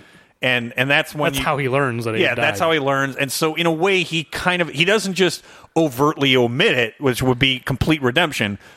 But also he must have known that Abe was in danger, and he couldn't be completely surprised by it. Babe Milano basically tells him this. Like, I got to take out your buddy. He's like, "Don't touch him," or whatever. Yeah. Johnny Stella tells him, like, "Leave Abe alone." Well, it doesn't work out. Right. I guess he just assumed that his friend Babe would listen to him and leave Abe alone. Yeah. Well, I just realized it's Babe and Abe, two characters, right? You're right. I didn't even notice that at the either. time. But yeah, he storms out of the hearing and basically is admitting that, yes, what the senator's accusing me of is true. He doesn't overtly, but he basically does by storming out. And then you cut to, he's at home. His wife isn't there. It's just a bunch of pillows. He goes for a pistol and Two guys with shotguns show up. Is blown away in his home, which obviously the disappearance of Jimmy Hoffa is mostly how it's like almost all that I knew about Jimmy Hoffa for a long time is he disappeared and no one knows what happened to him. Like I didn't really understand that he was a union leader and until I got older. But that was always the big thing about Jimmy Hoffa is where's Jimmy? Yeah, where's Jimmy? What happened to Jimmy Hoffa? And in this scenario, people would know that he was murdered. There would be his own blood in his home, right? So you'd think so, unless they had a really good Winston Wolfe to clean things up. He must be really good. Yeah, because it was a shotgun. But they must have had some way to get his wife and kids out of there, so they would be able to testify, like, someone kidnapped us, and then we don't know why, and then they let us go, or whatever happened, who knows. So it was good for questions, because it didn't really make sense. But let's save it then. But I think the real story for Jimmy Hoffa is he goes, he's supposed to go to a meeting, he goes to meet somebody, and just never comes back from them. This is my Silk Cozart, so we can save that for later also. But, all right, so that's a long plot summary, but it was kind of a long movie and pretty detailed movie. Yeah, so. It was worth talking through the plot. Yep. One detail that I saw in the research is because after Johnny gives a speech, he comes out of the Congress, and there's a bunch of people cheering him on, and all the union guys are cheering him on, and he kind of fist, blah blah blah. In the home video releases on VHS, that's where the movie ended. Really? And I think it's because it was like 2 minutes longer than a VHS could hold at a certain quality, and so they just ended the movie there. Talk about a different ending. Yeah, absolutely. You should cut something else out. It's kind of an essential part of the movie I guess you could assume that because knowing what people know about Jimmy Hoffa, you could probably go like, oh, he's probably dead the next day. Maybe it would be more interesting to have that kind of maybe slightly more ambiguous ending of like he's probably going to be killed by the mob, but we don't know. It's a little more. That's great on the steps of Congress. Yeah. It feels. I mean, it's obviously supposed to be hollow. Like this moment, like they're all cheering him on, but the movie portrays it as a hollow moment. Like he has contempt for himself. He's basically just declared that he's a fraud. Yeah, exactly. But yeah, to end the movie like that is interesting. That's a great note. So just something I saw in the research. Interesting. All right, let's move on to the technology. It's already up in the cloud. What cloud? What cloud? All right, technology. This is the segment of the show where we discuss how technology might have changed key plot lines, the outcome, or other aspects of the movie. Yeah. Except in this movie, we have declared that when it's a period piece, it really doesn't make sense to do, so I didn't do it. I have one note. So okay. Most of the time, I'm the one who comes up with reversed. This is awesome. I'm very excited. I only have one. I mean, it's. I think it's fair to say that in this instance, since we talked so long about the plot, that's going to be the bulk of this conversation, and our segments are going to be a little light. So probably it's fine. It's just one of these movies where I mean, it's a pretty well made movie. It's not like there's a lot to like make fun of. No, there's not a lot to nitpick for the most part. Yeah, and there's not a lot of like logic gaps or like it holds together pretty well. So I don't know if there's that much nitpicking to do, like you said. But okay, my one technology thing is there's a moment when Senator Madison shows up at Vince's office. I assume it's like the regional, because Vince at some point becomes an official part of the union. This Cleveland, small time thug. He goes from being a hood to a legitimate, well, not businessman, but a legitimate union delegate. And we did skip over the part where they force Peter Boyle out, and Vince is kind of behind all that. But whatever. But there were legitimate reasons actually that they researched, but Peter Boyle was crooked, so it was pretty easy to force him out. Sure, but I think it's because Vince is also crooked that he knew about it, right? Isn't that the idea? It helps, but Abe also brings one forward, and then they start looking into it. Oh, you're right. Abe is the one. Abe brings one forward, they look into it, they find a bunch, and then what's great is just before they're confronting him, you basically get that he's a philanderer, too. So, right. I mean, he's ripping off money, he's using his wife's company to make money, and he's probably also having an affair with his secretary. It's like, man, they're just piling on. This guy really needs to go. I will say one of the funniest lines to me is when they confront him and he's got is this his secretary? I didn't pick up on that. Yeah, I thought she's taking notes like stenography to like draft a memo or something. Oh, so. I didn't notice that. Yeah. I assumed something different. But regardless, he's having an affair. He's not being faithful to his wife, regardless of the circumstances. But they come into his hotel room, and they're like, "Oh, sorry." And Peter Boyle shoos his secretary out. And I think it's Stallone. He's like, "Oh, we're not interrupting anything, are we?" And he just goes, "It'll keep." Something about that. The way he just says it, just like, it'll keep. But anyway, that is a good one. Yeah. So actually, I have two technology things because what you just said about Abe reminded me. No, actually, the first thing is I was very impressed. I mean, this isn't really how things would be changed. I was impressed for the time, for the year this was made, how good the old age makeup was for the most part. I think my one complaint is that Stallone probably should have worn like a padded suit, like had put on a few more pounds. They comment on it like, "How are you keeping such good shape?" I was just it's because he's played by 32-year-old Sylvester Stallone. Yeah. That's how. And do you also think that at that point in his career, Stallone was going to want to do that? No, probably not. No. Yeah, he wasn't at Copland. I was going to say, looking forward to how he got savage for Copland, Yeah, it'd probably be a good choice on his part. That's the one thing. I mean, they just put like a gray streak in his hair. When like he's 20 years older. No, but Abe's old age makeup is impeccable. Like, yeah, he does. He looks significantly older. That looks like that actor just aged 20 years. Like it's really amazing. So that's the one thing. I don't know if that really fits this segment, but whatever. No, that's fair. You reminded me. But the one thing I did have is, Vince says in his office, Senator Madison shows up. He's like, "I have a subpoena to see all your files," and he's just like, "Some burglars came in and took all the files." So that's one thing that I definitely noted. Like, you can't get away with that these days. You can't just be like, our paper files are missing. Someone stole them. That is a great point. I hadn't thought about that. And it actually does remind me, it is one of my favorite scenes. Oh, yeah, sorry, those files. No, we don't have those. Right. The senator goes down, he's got like a list of like 7 or 8 different types of files of financial records. Yeah. So you have nothing. No, we had a break. It's a really tough the neighborhood's really going downhill. Yeah, I mean, it's paper thin. This excuse. It is. I mean, all you have to do is... Those are the kinds of things where you said how, like, I know it wasn't Babe Milano presented, but these hoods, they make me laugh. They're kind of fun. Yeah, we had a break. This neighborhood. Right. It's a tough neighborhood, Senator. It's really going downhill. Yeah, I mean, they're not even trying to convince this guy. They just need to. They broke in, and the only thing you filed and that's the great thing. Right. Stallone comes in. Vince, you filed a police report, right? Oh yeah, we filed a police report. Right. But the only stuff they stole were your files. Yeah, absolutely. But with the cloud, as that clip plays, you can't get away with that these days. So they'll get access to your cloud. Yes. All right. So if that's all for technology, let's move on to little details. That cardboard headstone tipped over. This graveyard is obviously phony. Still one of my favorite intros. Little details. This is the segment of the show where we talk about the minutia that we found in the movie. Sometimes nitpicking, but sometimes not. Yeah, I've got. I mean, it's not always. Sometimes it's things we liked about the movie, the little details that we liked. So I've got a few things. I've got a few things that I really like too that we didn't cover. So okay, I'll let you lead off. Well, let's start with the title card, which I thought this movie really started off on the wrong foot, and maybe it's just because it's a '70s movie, but that title card, I don't remember it that much. It just starts with like shots of like factories and like smoke billowing and stuff like that.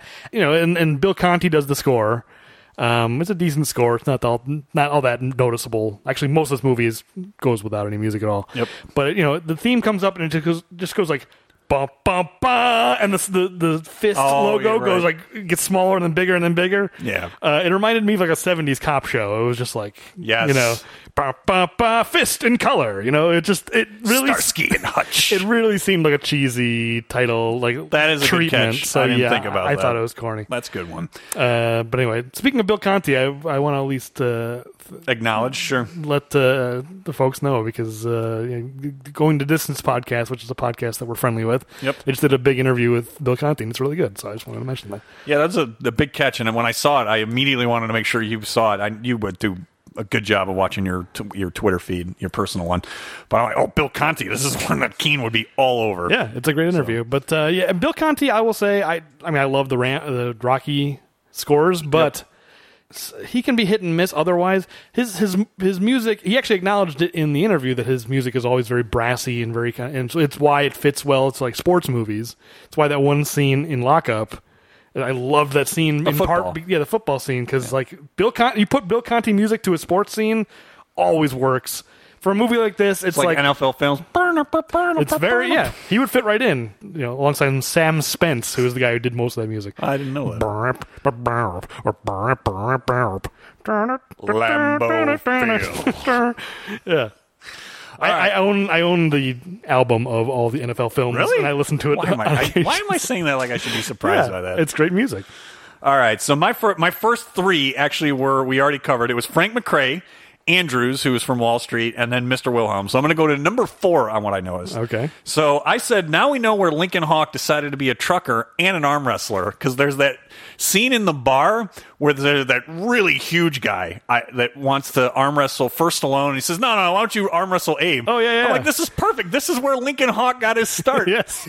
I also made a note of that. Yeah, this is the beginning of the arm wrestling obsession for Stallone. Yeah. But Johnny Kovac is no Lincoln Hawk. Oh, no, he's not. Even him and Abe together. Well, no, you know why? Because he didn't have the hat to turn around. That was true. the problem. He needed the baseball cap to turn around. Yeah, in the 20s, I guess the casual wearing of baseball caps didn't exist. If you weren't playing baseball, you didn't wear baseball caps. No. I wonder when that started. I don't 50s know. or But 60s. I mean, we established on Over the Top. I mean, that's where the power comes from for Lincoln Hawk. I guess so. If he had a hat to turn around. I think his character wears a hat early. Doesn't he wear like one of those like kind of newsy caps? Can you turn one of those around though to generate more power? I guess so. They hadn't invented that yet. No, but it was Abe and Stallone, and they just got crushed by that guy. Johnny tried to help Abe, and it didn't help it. He got pulled like over the table. He got pulled over the top. Yeah, he did get pulled. I mean, literally over the top. His whole body was over the top. So speaking of actors that we covered most of the actors that are recognizable, but there's one more Seinfeld actress, and I only recognized her because of her voice. I forgot about her until I got to this note. I'm trying to even think. Actress? She has a very small part in this movie. Is it Stallone's mom? It is Stallone's mother, Mrs. Kovacs. The actress's name is Rosika Halmos, and she was in an episode of Seinfeld. She played the Pony Lady. I had a pony, and I loved him. What's wrong with that? I had a pony. That lady's awesome. She just awesome. means business in that episode. I love that character on Seinfeld because she reminds me of my grandmother, who is now passed away. But when my grandmother was alive, she was exactly like that woman. I guess your grandmother meant business too. Oh, she definitely meant business. I had a pony. I mean, she just eviscerates them. She's angry. No, but it's the line where she goes, "What's wrong with that?" And she kind of rolls her R a little bit, and she sounds exactly like my Polish grandmother. What's wrong with that? Anyway, there's no way in a million years I would have made that connection. Yeah, it was only because of her voice. I was like, because that actress sounds exactly like my grandmother. It just like perks my ear up. Like, is that woman from Seinfeld? I had a pony. All right, my next one. I guess this was maybe more of a personal note. So if you remember, in one of the first meetings that it might be the first actual meeting you see. So Kovac has been able to at least get some guys to be willing to go to the meeting, and he's talking because he uses Joe Harper as an example in one of the scenes with one of the older truckers that I think is driving his own truck. Yeah, he's an independent trucker. Yeah, Speaking of over the top, there was the independent truckers division. Yes, but I said that I must be cynical because that entire scene with Joe Harper, I assumed him being in a wheelchair. I thought it was 100% a ruse. It felt BS. It felt like that. It felt like a con man. I don't think it was. As like the scene went on, I don't think that it was. I think it was legitimate, but. Right. I just must be too much of a cynic because I'm like, oh, this is just a scam to get these guys all fired up. I know exactly what you mean because I had the same feeling. If I was in that crowd, I'd be like, maybe I'm gonna poke this guy in the leg to see if. I feel so bad saying it because that is like an awful thing to say about somebody that legitimately is lost the use of their legs. Yeah. To say I'm gonna go over and stab him with my pen. But the way it's presented. I mean, the way it's presented, it does not seem legitimate. Well, but I think it's a good instinct to be wary of people who are trying to deliberately pull on your heartstrings in that way. Yeah. Not that it's always obviously like in this case and in a lot of cases it's real and but there's a way to do that is more genuine than this. Like it felt manipulative is really what it comes down to. It's clear that he's only bringing this guy up to convince these guys to get what he wants, right? Yep. I mean, he does also want what's best for this guy and for all the guys to get, better health coverage, to get the company to pay for it. So, he has good intentions, but it also does feel manipulative. I think there's probably, it's a little bit of both. Yeah, I think the movie is probably... It's less a comment on the movie and more a comment on the character of Johnny Kovacs. Like, I think he probably could have presented it in a way that felt a little less manipulative, but yeah, I'm with you. All right. I don't think that's a cynical thing. I think that's, all right. Well, good. Then I don't feel as bad. What else have you got? I got a few more. Oh, when this is just I'm so sound oriented. Just again, that old woman's voice, like sounding like my grandmother. Is there a cheetah or panther somewhere? In the back? No, well, it is a sound effect thing. Listen to Terminator 3 if you want to know what Mike is talking about. Our Terminator 3 podcast. But no, when Johnny is don't do that. Mike just did talk to the hand at me. I'm trying to do a podcast over here, and you're distracting me. Sorry. I still love it. It's probably now been a year and a half since we did that episode, maybe longer than that. And that I did not know that existed. You just opened up something into my world, and now every once in a while I'll just think about it. Panther sounds. Definitely one of the top 3 like chunks of our podcast. Yeah, I'm very proud of that Terminator 3 episode. It's one of our best, no question about it. It's too bad it's such a terrible movie because I don't think many people will listen to it, but it is one of our best episodes. I thought I was the one saying it was a terrible movie. You were kind of defending it. Well, we don't have to relitigate this. Okay. Sorry, go ahead. Yeah, if you only have been listening to Arms Race and haven't listened to the bad puns era of this podcast, that's one of our best episodes. Yeah. I have absolutely like no shame in saying that. Like it's I'm really proud of that episode. Anyway. It's funny because Stay Hungry is one of the ones I'm most proud of. Okay. I think that's a really good episode. Yeah, anyway, we'll stop pushing ourselves. It was a sound effect that you were going to highlight in this movie. Yeah, because when he gets attacked in that dark truck stop, they clearly use like some sound when he's getting beat up, and like the tire iron or something hitting him. Yeah, and like Stallone obviously looped those like cries of pain, and like they used one of them twice, and it really bugged me. It was just like, ow! Yeah, it was you not can good. really tell that it's the same one twice. So yes. That always bugs me. But this is a pet peeve of mine. This is a recurring theme of a lot of things I bring up in this segment, and sounds not being used properly is one of them.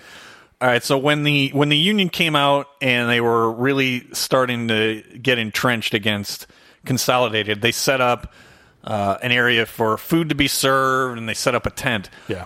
At some point, they start singing.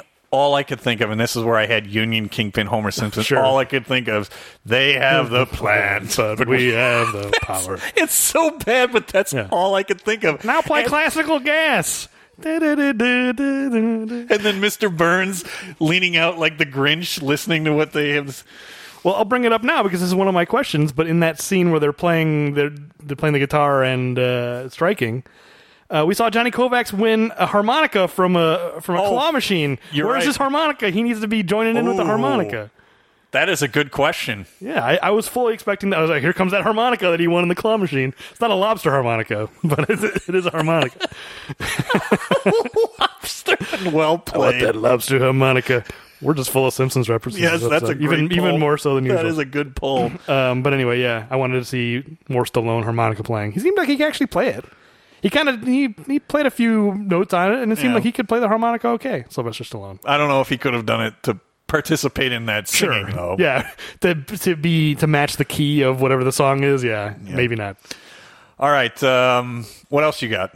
I got about 3 more. Okay. I have 2 more, really. This really bothered me. This is just like set dressing. So Peter Boyle's office in the second half of the movie in Washington, D.C.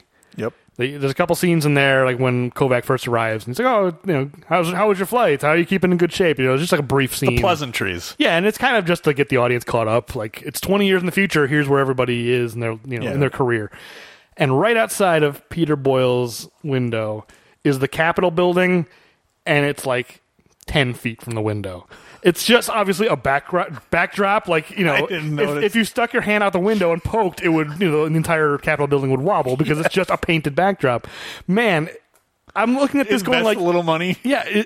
Well, it's like, is this office literally like across the street? Like, where is there a building where that would be the case? And yeah, it looked so fake to me. That was the one scene where I was just like, boy, this is a set. Spend a little more money on Peter Boyle's office, or right? just, they're trying to establish we're in Washington, D.C. See the Capitol out there? It's just there to orient you to where you're at, but do it a little more subtly than that. But they may as well have had, like, the Lincoln Memorial behind them or something. You know what I mean? Like, it seemed just as, like, realistic, just as plausible. Yeah. All right, I have here, and I'm disappointed because I don't have what scene it's in, But there is a great quote from Babe Milano, and it's close to Wolfgar. He says, "I love your hat" to somebody instead of "I like your hat." Oh, so what? You don't know when this was? No, I shouldn't. Who says it? Babe Milano. So I had it that it's another criminal, and it's "I love your hat" instead of "I like your hat." Yeah. I'm trying to I think didn't what scene it notice might it. be. Could it No. be in the bowling scene, or they've It might be actually that might rented be out a whole bowling alley? for yeah, and themselves? it's just them bowling and kind of talking. It may be there. It's either there or the Senate hearing, one of those, because this is late in my notes, so it might be the Senate hearing too. I got one more. How many more do you have? I got a couple more. Okay, all right, let's hear them. I mean, I wrote down everything that's on those posters, but I'm not going to go through it. It's probably not. Is anything good? Nah, it's just like a list of like types of drivers that are in the union, and it's like it says car washers, bread deliveries, armored car delivery. It's just like a list of that stuff. I mean, it's pretty. There's nothing like out of place or unusual about it. Okay, one thing I want to. This is just a phrase that jumped out at me, and obviously, we try not to poke fun at Stallone's way of speaking. Like, obviously, there's reasons for that are beyond his control. But it reminded. There's one phrase in this movie that really called out. Like, there's just like certain phrases that are obviously tough for him to say, and it reminded me actually of T3 because we poked fun. It's easier to poke fun at Arnold's accents because A, he's got a sense of humor about it, obviously from just interviews and stuff. But B, it's like that's not anything that he was born with. It's not a physical disability. Yeah, exactly. But I remembered on T3 we were poking fun of Arnold because he couldn't say cellular level. He was just like, it can mimic you at a cellular level. And I remember saying, like, that's just, they should have changed the line because it's just a thing that's very difficult for him to say given his accent. And it's not like you can't change the dialogue into something else. It's science fiction. Yeah.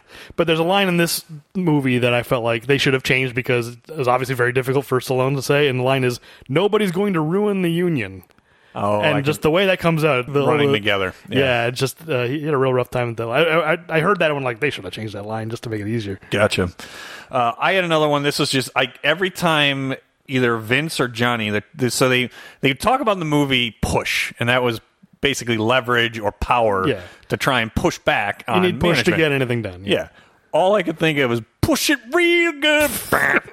I couldn't get it out of my head every time it came up. Yeah. If Fist was a better known movie now, I would say that would be on YouTube somewhere. If someone, absolutely. That sounds like an opportunity for a listener that really wants to. I'd do it if I had the time or the inclination. Push it real good. Just Stallone be like, we need push, and then push it. Yeah. I'm sure you could cut together a music video. It probably exists. Nobody knows Fist. Nobody knows this movie Probably anymore. not. So I don't think the YouTube generation is knows or cares. No one knows "Push It" the song anymore. Millennials don't know that song. I'll bet. Probably right. Okay. Although if they're millennial and listen to this, they know Kenny Loggins and Meet Me Halfway. I'll tell you that for sure. They don't have a choice if they listen to this podcast. That's right. They're gonna know about it soon if they don't know it already. What else you got? Okay, so one moment that jumped out at me. So near the end, Abe is kind of he's talked to the senator, and he's got like protection. Like I don't know if it's like congressional, like I don't know. It's not clear if it's the FBI, the U.S. Marshals, some sort of protection because he might be in danger from the mob. Right, because Johnny goes to talk to Abe at Abe's house, or is it his house? Like I assume it's his house. Yes. Yeah, and some like guard opens the door, and it's like, and then the wife kind of shows him, like, he doesn't want to talk to you or whatever. And this moment really, from Abe's point of view, really annoyed me because Abe's wife's like, Abe's not here, and then cut to Abe down in the basement, just be like, who is it? It's like, hey, idiot, they're trying to protect you. They're trying to claim that you're not here. Keep your mouth shut. I didn't think about that. You have no idea who it is. Right. Who is it? Just shouting. They're trying to cover for you. They're trying to tell Johnny you're not there. What an idiot. You're right. It's bad, but maybe Abe got what he deserved in the end if he's that reckless. Seems like he should have been a little more careful. He knew what he was getting into when he agreed to testify. Fair enough. The only other thing I have is actually not from the movie. I did look up the quote from The Simpsons, even though you don't remember it. When you've got the kid who gets walled up in the old coke oven, he says, "But then we'll get the fair and equitable to unionize. Then we'll get the fair and equitable treatment we deserve. Then we'll get corrupt and shiftless, and the Japanese will eat us alive." I got to rewatch that episode. Yeah, it's a great episode. So that's all I had on the little details. What else have you got? That's all I got too. All I right. mean, I'm not going to go through all the the stuff on the cork board because whatever, it's not that interesting. All right. Let's move on to questions. Yep. I want to ask you a bunch of questions. And I want to have them answered immediately. All right, Devil's Advocate, the segment where we ask each other questions that we came up with from the movie and try and answer them for one another. Yeah, and as mentioned earlier, I think this is going to be pretty light because I don't think there's a lot of issues or plot holes or, There's not a ton. I've got a few, though, so... Okay. Well, my first one is it's sort of just a practical question. What kind of maniac puts sparklers on a Christmas tree? That seems like a recipe for disaster.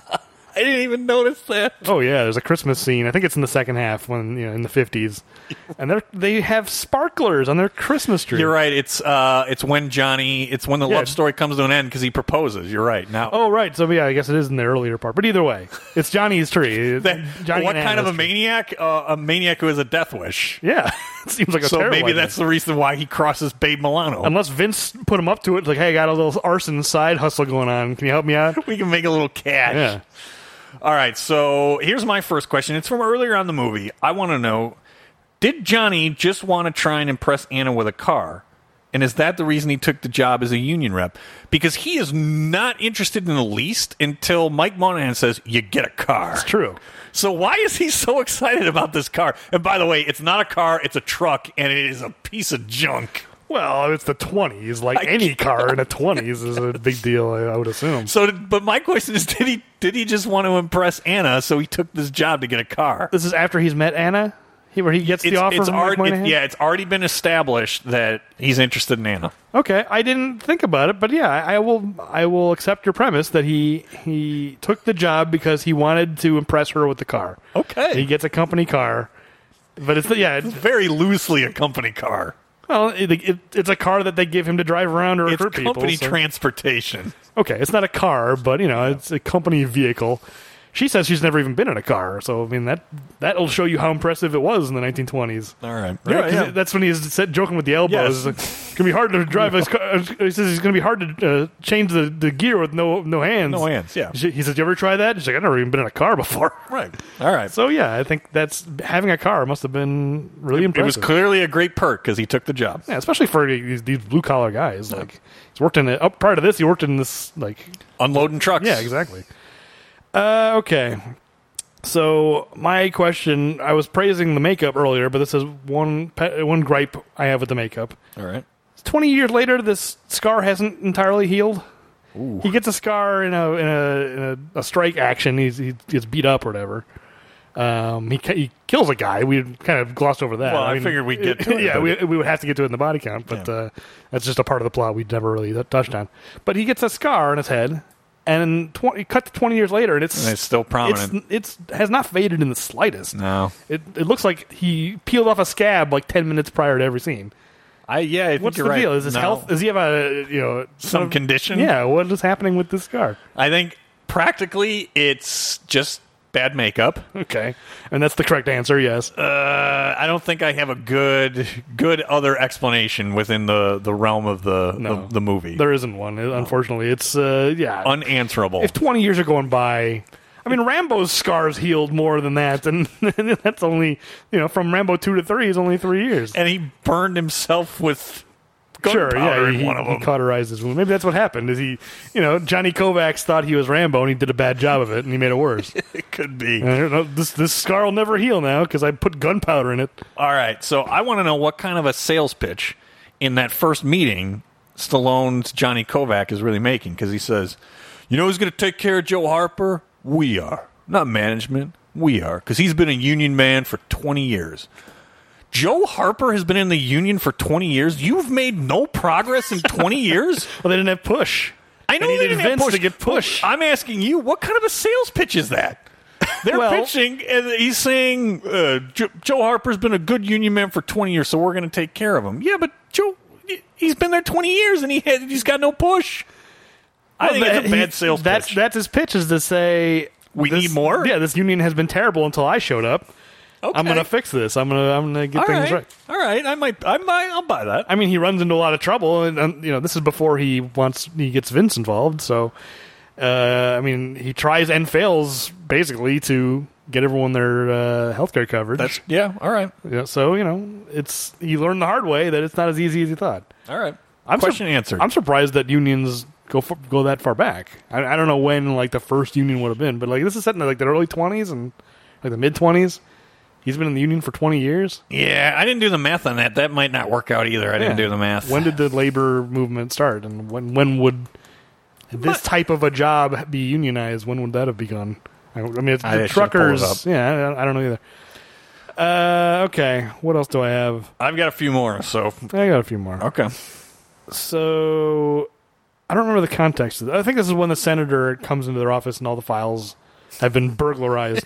Because my question is, why do they go to the trouble of having this fake burglar when in the end Johnny just tears up the subpoena anyway? He just feels like, I'm not going to pay attention to this, and tears it up. Because you could tear up the subpoena, but they could show up, as the senator says, with the Marshal Service. Right. That if the files were still actually on site, the Marshals could take the files, so they had to go burn them out back or something to actually make them disappear. Okay. They could have claimed that the files were burgled after he tore up the subpoena. Yes. Senator would be like, I'll be back in an hour with the Marshals. and then they just go and burn them in the parking lot. Right. No, some thieves showed up while you were away. You wouldn't believe what just happened. Right. All right, so I've got a question on Max Graham, who is played by Peter Boyle. He's the national president. Mm-hmm. I want to know, how did he ever get to be president in the first place? Because his first speech when he's introduced, here's what I've got him doing. First, to me, he had no charisma in his delivery, but Tom Higgins, who is that independent trucker, he verbally attacks him to open his speech.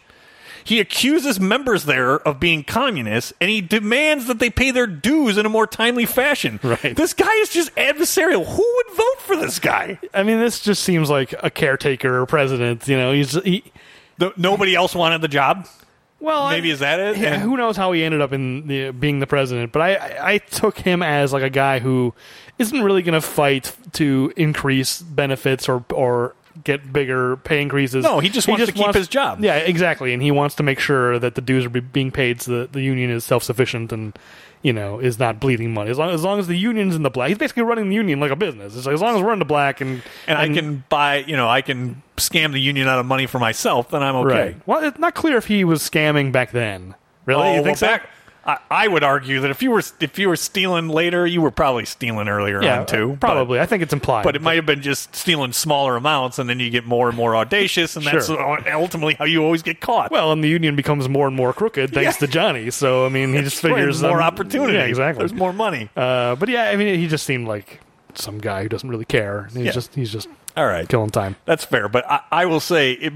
It seems like they could have found somebody better as a caretaker because he's very adversarial. Well, he seems annoyed with Johnny because Johnny is actually willing to fight, and he's, Peter Boyle's character doesn't want to strike. And right, he's annoyed with him because he doesn't want to make waves because I think things are working for him right now. Right, but he also views Johnny as a threat because Johnny is charismatic. He's signing a bunch of guys up. He's like, this guy's going to get my job. Yeah, turns out to be correct. It took 20 years, but eventually he got there. I don't have too much more. I got one more. So all right, I'll do one more, and then you can finish. So, I mean, my question, we touched on this already. It was when Johnny is killed, his house is empty, and in the bed where Anna is sleeping, where we normally sleep, pillows. There are pillows. Why did they bother with these pillows? It buys them 2 seconds of this ruse. It's a great question. I didn't write it down. But that's the only thing they do in the house is they put pillows. They didn't take his gun. They didn't find it. Maybe they didn't find it, but it wasn't that hard to find. No, you're right, though. It's just in the... It's funny. I mean, it's obvious. It is for the audience and for the movie, but you're right. It literally buys 2 seconds. There's no point. Yeah. Because immediately he's just like, Anna. He doesn't even, like... it'd be funny if he was, like, talking to her for, like, 30 seconds. Like, oh, yeah, the trip went well. And just cut to pillows. And, but no, he immediately sees something's wrong. Yeah, because he goes to the kids' rooms first. And they're just... There's no pillows in the kids' room. They're just missing. You're right. It literally buys, like, 2 seconds. I didn't see the point.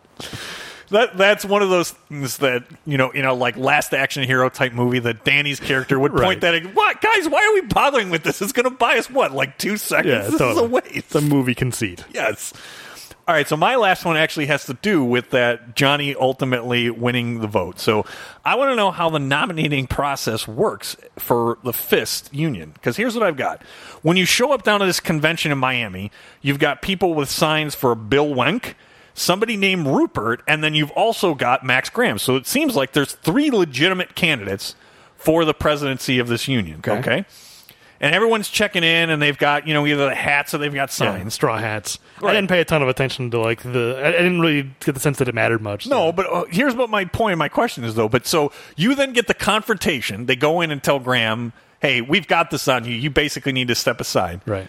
They push him aside over the toy trucks. Okay. Immediately, it's a landslide. Kovac wasn't even a candidate. You had two other guys that seemed like they were legitimate candidates. Sure. How did that happen? But Kovac's got a lot of push, and, he's a write-in candidate. He's the most successful write-in candidate in the history of any election ever. I would have been okay if there was, if it was Graham and, one other guy. I could see where maybe Kovac is the plate, kind of like this, and he does, because Graham gets up there and says, yeah, I can't serve another term, but I heartily endorse Johnny Kovac. So I could see if it was like a two-person race, that the endorsement that maybe Graham was already the front runner, but there were three candidates, and all of a sudden Kovac landslide victory. That's just how powerful Kovac is. I mean, fist. You can presume that maybe his mob buddies, Babe went to the other candidates and went maybe you should pull out also. You don't believe it was a boking accident. I have to go now. Oh my God, what happened to your hand? I'm the one who can't resist the Simpsons reference this episode. Normally it's you. I can't either, but that is one of my favorite lines. I believe it was a boking accident. It's why I said it, because I know that's one of your favorite lines. I have to go now. And then the only other thing I had we won't cover, we kind of covered it, was the 8%. And it was his wife. And I just asked, was there any science behind the number? I don't think there was. I think she threw a dart at a board, and then all of a sudden that became the number.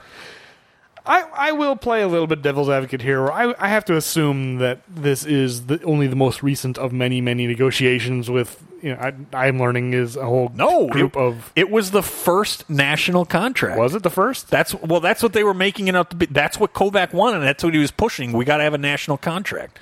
And there's a little bit of a side, there's one of the things that they have to agree to in that national contract, and that's one of the fallings out, because Abe actually intentionally undermines what the national contract is to push Kovac's buttons, because he's upset with him because having a wildcat strike. They agree to a national no-strike clause to get this 8%, and Abe strikes anyway. Well, he strikes, and that then those wildcats need to be put down at a certain point, and he's like, no, I'm not adhering to it, and it was to push Kovac's button. Well, my point was, though, is that I think that she picked it out of the air, and it was the first national contract. So. Okay, so if it was the first national contract, then that doesn't... it does seem arbitrary. Because I was going to say they got 5% in the previous negotiation. Yeah. Based on that, he kind of has a sense of how much he can push, but... who knows? Who knows where that 8% came from? All right, so that's... But again, the team turned out to be correct. He got the 8%. It. And that seemed... Give me it one more time. I got you 8. It's the double fist. I mean, the listeners can't see. I think you need to create and get that GIF out there on the internet. I couldn't find it when I tried to text you the GIF. I couldn't find that GIF. I got you 8. Because that could be our placeholder. Because very often I say we record these at 8 p.m. So it would be perfect to have that I just send you the I got you 8 every time I want to record at 8 o'clock. Our scheduling system. All right, so that was the Devil's Advocate. All right. Let's move on to the Silk Cozart Corner. Yes. Both of y'all. Yes, y'all. Go back to SeaWorld. This is the segment where I take a deep dive into some piece of internet trivia that the movie sparked my interest on.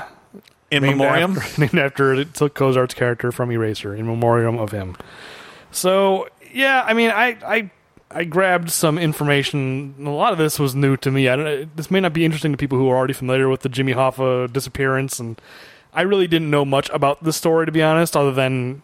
he went missing, he disappeared, and he was presumed killed. He was eventually declared dead, officially. Enough time goes by, you got to do that, right? I think it's safe to say. I mean, at this point, he probably would have died of old age. Yeah. So, but anyway, I'm just going to read off of Wikipedia. This is not going to be this is a pretty shallow dive, I will say. As far as deep dives go, this is one of the least deep. I don't know, there wasn't that much... No, it's tough. I mean, it's a period movie. Yeah, and just nothing else really sparked my interest. Not that it was an uninteresting movie, but it just... I think if it had actually been about Jimmy Hoffa, I would have maybe found it more interesting, because it would have actually had more to grab onto as far as real history. But since it's so highly fictionalized. Anyway, I am looking forward to the Irishman, now that I know it's... I was completely separate of that, I was really looking for. I Yeah. mean, you got Pacino and De Niro actually in a movie together. So. Yeah. Well, it's been a long time. It's not like it's never happened, but Yeah, but most of the installments, the one in between Heat and this, not very right. good. Righteous Kill, yes. Yeah, and then Heat is one scene, basically. So. Right. Okay, so anyway, from Wikipedia. Hoffa disappeared on Wednesday, July 30th, 1975, from the parking lot of the Red Fox restaurant in Bloomfield Township, a suburb of Detroit, which is that's a pretty big divergence, because in the movie, Johnny is killed in like the 50s, right? So that's a pretty big change in terms of like the timeline, unless a lot more time went by. That I think you got a little bit more time than the 50s. I think the hearings might have like started, but no, because at least the way that truck looks. That final shot of the truck. Final shot is very 1970s. Yeah, that looks like the 70s. Yeah, I guess maybe the movie is intending for that second half of the movie to take place over years and years. I don't Didn't know. feel like it. No. Okay, anyway. He told others he was going there to meet with two mafia leaders, Anthony Giacchiloni and Anthony Provenzano. Provenzano was also a Teamster leader in New Jersey and had earlier been close to Hoffa. We're getting some backstory here. In 1973 and 74, Hoffa talked to him to ask for help in supporting him to his return to power. Provenzano refused to listen and threatened Hoffa by saying he would pull out his guts and kidnap his granddaughters. That guy seems like He means business. He seems like a way rougher character than Babe Milano. Yes, he does. Hoffa could not afford to take these threats lightly. At least two of Provenzano's political opponents were believed to have been murdered. Others who had spoken out against him had been physically assaulted. Okay, so he was going to meet... You already kind of touched on a lot of this. He was going to meet with that guy at this restaurant. I'm going to skip some stuff. The meeting was arranged to take place at 2 p.m. at the Machus Red Fox, a suburban Detroit restaurant. The Machus Red Fox was known to Hoffa. Hoffa in his calendar. Okay, there's a lot of details I don't need to read. Okay, I'm not even that interested in the this is like hour by hour recap of Hoffa's day before he disappeared. Anyway, he was supposed to meet these guys. These guys didn't show up. He called his wife to complain, like, "Hey, I was supposed to meet these guys, and they stiffed me." And then that was the last time anybody heard from him. Heard from him. Okay, investigation. Years of extensive investigation involving numerous law enforcement agencies, including the FBI, came to no definitive conclusion. Giacchiloni and Provenzano, who denied having scheduled a meeting with Hoffa, that seems kind of like the break-in excuse in the movies. Yes, exactly. What did I do? What meeting? There are like 20 people who can corroborate that this meeting was scheduled to happen, but we don't know what you're talking about. Those two guys were not found anywhere near the restaurant that afternoon. Hoffa was declared legally dead on July 30th, 1982. The case continues to be subject to rumor and speculation. And then later, I just wanted to... a lot of this later, like, relatively recent revelations... Of trying to figure out where Jimmy Hoffa might have actually... This was all news to me. I think this is what The Irishman is based on. So, okay, this is where I'm going to skip to. There's a book called I Heard You Paint Houses, Frank the Irishman Sheeran, and the Closing of the Case on Jimmy Hoffa. This is a book that came out in 2004, and I don't know if you're aware of this book. You're more into like mob stuff than me. Yeah, so I'm not aware of that book though. So apparently this had some revelations in it. I didn't even know. You would think this would have been bigger news. Maybe just people don't care about Jimmy Hoffa anymore. So okay, author Charles Brandt claims that Frank Sheeran, a professional killer for the mob and longtime friend of Hoffa's, confessed to assassinating him. According to Brand, O'Brien drove Sheeran, Hoffa, and fellow mobster Sal Brugiglio to a house in Detroit. He claimed that while O'Brien and Brugiglio drove off, Sheeran and Hoffa went into the house, where Sheeran claims that he shot Hoffa twice behind the right ear. Sheeran says that he was told that Hoffa was cremated after the murder. Sheeran also confesses to reporters that he murdered Hoffa. Blood found in the Detroit house where Sheeran claimed the murder happened. Blood was found, but was determined not to be Hoffa's. Although I think the Wikipedia says it was inconclusive. Gotcha. In June 2006, the Detroit Free Press published in its entirety the so-called Hoffax Memo, a 56-page report. I'm reading the Wikipedia article. A different article I found said it was inconclusive. Okay. Published the Hoffax Memo, a 56-page report the FBI prepared for a January 1976 briefing on the case at FBI headquarters. Although not claiming conclusively to establish the specifics of his disappearance, the memo records a belief that Hoffa was murdered at the behest of organized crime fighters who regarded his efforts to regain power within the Teamsters as a threat to their control of the union's pension fund. The FBI has called the report the definitive account of what agents believe happened to Hoffa. So, actually, more definitive than I realized. I thought it was just a total mystery, but it seems like people have come forward and, the FBI seems to have a pretty good idea of what happened, but weren't able to prosecute. Probably didn't have enough evidence or whatever. And people might have died, too, by the time you actually got right, exactly. some of the confessions. That's interesting, because I thought it was certainly more of a mystery. Yeah. And any of that book and that stuff, no, when it came out, I must not have been paying attention. It makes me. I will probably wait until after The Irishman comes out. But And take a look at the book. Yeah, I may read that book because I didn't. We don't have to wait too long because it's only a month or two away that The Irishman will well, it'll be out when this episode goes up. be in theaters for its limited release and 3.5 hours long or however long it is. I'll sit through 3.5 hours. That's fine. So will I. I mean, if it's engaging, I'm looking forward to it. Goodfellas is 3 hours, right? Or close to? No, it's like 2:20. Oh, The Godfather's pretty long, but not Goodfellas. Okay. Well, yeah, I definitely Godfather. Yeah. I rewatched all the Godfather movies recently. I watched all 3. I'm glad you enjoy the third one. I just ignore it. I bought them on 4K. You know what? Whatever. Johnny Zaza. You kind of had to see it. Oh, yeah. Joe Monte. Speaking of Fat Tony. Fat Tony. Okay, but anyway, I've got more notes. I mean, there's all kinds of there's the rumor that they buried their remains under in the Meadowlands. It was in the Meadowlands. I have That's it what here I somewhere. thought it was. I think it was. Maybe I'm wrong, but I always thought it was the Meadowlands in New Jersey. I thought it was not Shea Stadium. What was it? What's the football stadium? Giants. The Meadowlands. Oh, is it? I thought that was the basketball. No, arena. that's Madison Square Garden. No, wherever the Nets used to play. I thought that was the Meadowlands. Oh, doesn't matter. I don't know where the Nets used to play, but the football stadium used to be. It's not anymore because Yeah. they built a new stadium, but it was Meadowlands. They tore down the stadium and they did not find any remains. That was always the rumor. Is that like Geraldo Rivera opening Al Capone's safe? All right, we're finally going to tear down the Meadowlands. Let's see if we find Jimmy Hoffa. Basically, I imagine.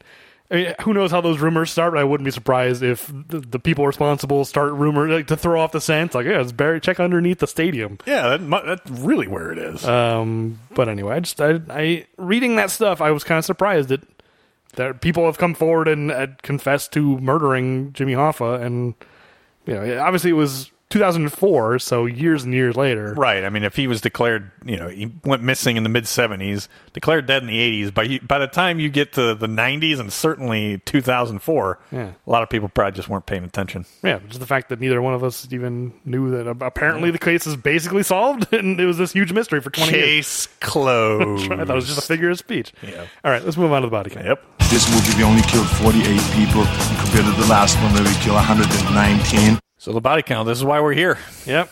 So not too many in this movie, and there's some mob stuff, but some mob stuff. Strikebreaker, who is Stallone's one body in this. Yep. And so I actually, just for the totals in general, I had Mike Monaghan, a security guard that got killed by an Irish sniper, that Strikebreaker, right. Yep. and then an FBI agent and Abe. That's well, I assumed FBI. I don't know if it's FBI or not. And Stallone himself, and oh yes, and of course Johnny. So wait, which I'm missing the FBI agent.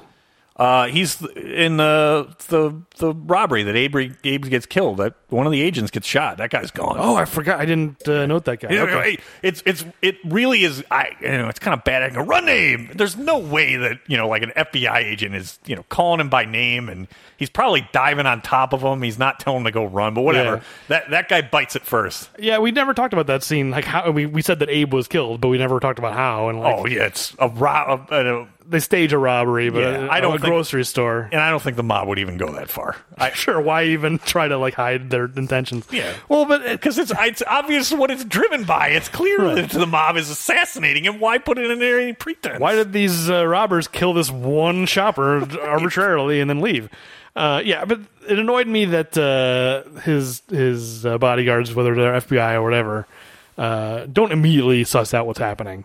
They're just like, keep down. It's just a burglary. It's just a robbery. Right. Come on, run away right away. Don't even wait. You're right. I think when this movie was made, that was more plausible. But the more that I think law enforcement has become accessible through TV, like real documentary, like representation, nobody would believe that in a movie today. No way would that be believed today. Which part would not be believed? That the FBI guy would not? They wouldn't immediately assess that the this is just a robbery. Just stay down. We'll be fine. No, not at all. Well, I didn't believe it today, so Right. I mean that's what I mean. It just seemed like. But I'm saying, come on, better safe than sorry. Run out the back door as soon as there's any kind of weapon nearby.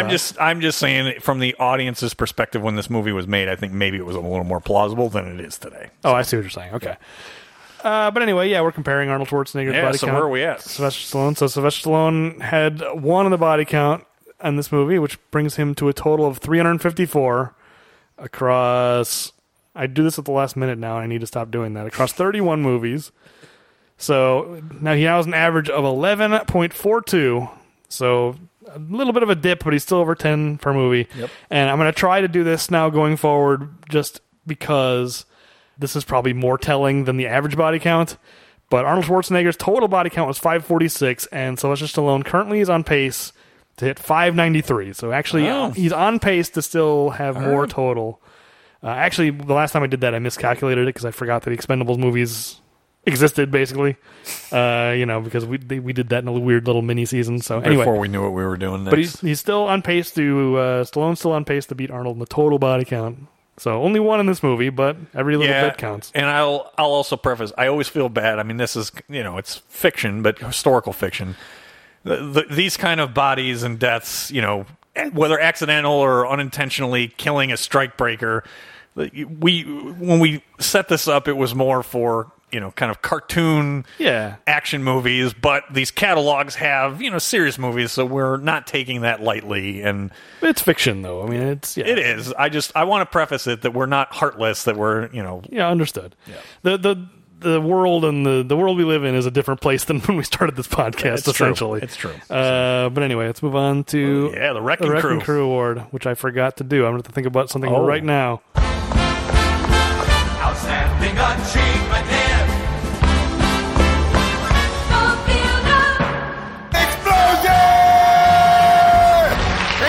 An explosion. How can you forget to do this when there are actually explosions in this movie?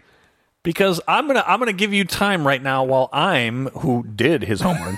I'm gonna give you who wins the award from me. Okay. I am giving it to Vince Doyle, and Vince Doyle. You gave me the actor's name, and I forgot it. I don't remember now. My reasoning is the Klingon Jesus. Klingon Jesus. I'm giving it to him. He knows his way around a Molotov cocktail. He knows to show, he knows to show. He's got a little pistola in his waistband, but more importantly, nobody takes the Fifth Amendment in a Senate hearing like Vince Doyle. So for that, he gets the Wrecking Crew Award from me. He took it like a boss. Okay, fair enough. I think that's a good pick, but I think I'm going to give it to the old guy who was also the priest in Caddyshack. Because, man, those strike breakers he hires mean business. And You're right, they do mean business. That guy is basically responsible for all of that, so I'm thinking through the movie now. It's a lot of bedlam because when you think about it, I mean, he basically is tearing down his own company because, man, when they breach that gate, I mean, the sign comes down, trucks are getting, cars are getting turned over, and he really is the linchpin behind it. I mean, Johnny Kovacs tells him, like, you know how much money you're going to lose in this strike? And he doesn't care. He just wants to make a point. He's and it is... Yeah, as brutal as some of the mob guys are in this movie, he seems like the worst of them all. This owner of this trucking company. Yeah, and as I said early on in the episode, and his son wants nothing to do with his dad's methods at all. He immediately is like, this old man, he is a fossil. There's no way I can do business the way he did. He's still in charge though, so his son's got to put up with it until until the old man dies. All right, let's rate this thing. Hey, what the hell are you doing? You're punching car accident victims. No, you don't understand. He was bad mouthing my film. All right, the Rocky rating. This is the segment of the show where we rate the movie based on Rocky opponents from Apollo Creed down to Spider Rico. Yep. For me, this one was a tough one. It wound up in the higher echelon. I vacillated, went back and forth, but I ultimately went with Clubber Lang. It's I think a really good movie with some really good performances, but it's not all there. Yeah, I agree. I also give it a Clubber Lang. The movie could have pushed it farther, and that's what I was talking about. Yes, that's right. It needed to have more push. We almost, narrative push. We almost need a meet me halfway type sound drop for this movie with push. We know what we need. We need push. Push it. That's really what we needed just for this episode. Yeah, just for this episode. I was going to say, how often will that come in handy It's not in going to future come episodes? in handy ever again. But for this one, push it real good. Sure. Will it come in handy? I'm sure I could Google it and pull up a YouTube right now. Push it. I'll play it as the outro music of the episode. Of course. How's that? That's meeting me halfway. That's right. You're right. I'm meeting halfway. Oh, which I forget which button it is. Thank you, Kenny Loggins. I feel an obligation to play that. We really needed something from Over the Top in this movie. I mean, there was the arm wrestling. So that's what my point is. We had to have a Meet Me Halfway. This is a trucker movie with arm wrestling. There's no way we couldn't have that. That's a good point. The trucker connection also. No, but we mostly agreed in this movie. So the Meet Me Halfway button is there to resolve disputes, much like when unions and management are, if only they had a if you're right, if they had that button, there's no way that there would have been any of that bedlam if they just hit the Meet Me Halfway button. This really is the whole movie. We just summed it up. We did. We solved all labor disputes. All. Just need Kenny Loggins. We need to call up the United Auto Workers right now. You're right. They are on strike against GM. We just need them to play a little Kenny Loggins. Like in the scene where there's like the street fight where they've got like clubs and they're banging them on the ground. Yeah, they're getting like ready and like letting them know they're there. Just imagine Goldie Wilson's car from Back to the Future with the speaker on it. Mayor Goldie Wilson. Except instead of saying Mayor Goldie Wilson, it's playing Meet Me Halfway. That's it. We've solved it all. Just driving around town playing this. Meet me halfway. They all drop their, they all look left, they look right, and they go, we're being unreasonable. And they walk, they each take like 5 steps forward, they meet in the middle. And then they arm wrestle for for how much benefits they're going to get.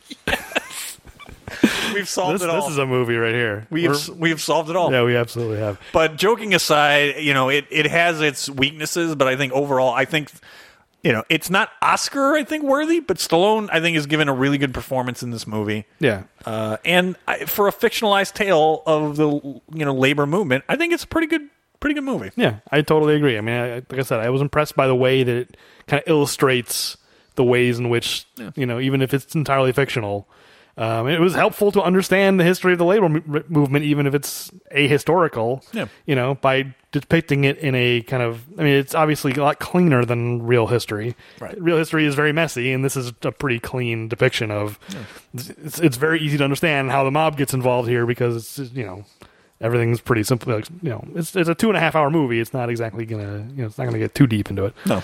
But yeah, I agree. It's a good movie. All right, so we're moving on, and it is my pick. It is your pick. So I know your methods are entirely based on what is available on what streaming services. You just busted me. No, you've already busted yourself multiple times on this podcast. So I'd say, where are we going? After Fist, but Fist has nothing to do with your decision making process. What's funny is, right, so you try and save us from my debacle of my last choice. Yeah, I try to find get us back on track.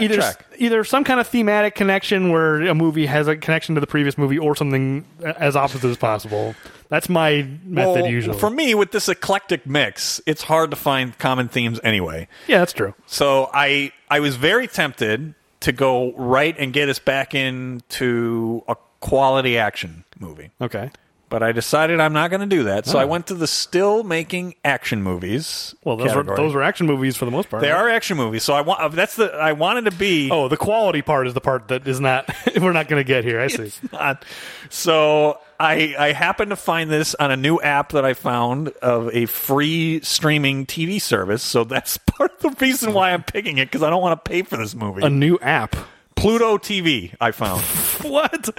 Yeah. I got to sign up for Pluto TV to watch. You don't have to sign up for it. I'm sure there's other ways to get it. I'm sure there are. I had no idea what I am movies choosing from the early 2000s, I See You. Oh, a.k.a. Detox. A.k.a. Detox. And when I saw the lineup in this movie, there's a really great cast. Oh, yeah? There is. There's a good cast. I'm afraid it's a garbage movie because the rating on IMDb it's savaged. I believe this is a movie that was made in the late 90s and sat on a shelf for years. And I read a little bit of that, too, that it sat around. And I think to the point that I think Universal Pictures doesn't even want to acknowledge that it made this movie. Okay. So I think it's on Amazon, so maybe I'll just so I watch it think on you get it on Amazon. But I was looking through. I'm like, oh, wow. I think this is one of the Stallone movies I'm doing it. So I'm picking this one. Okay.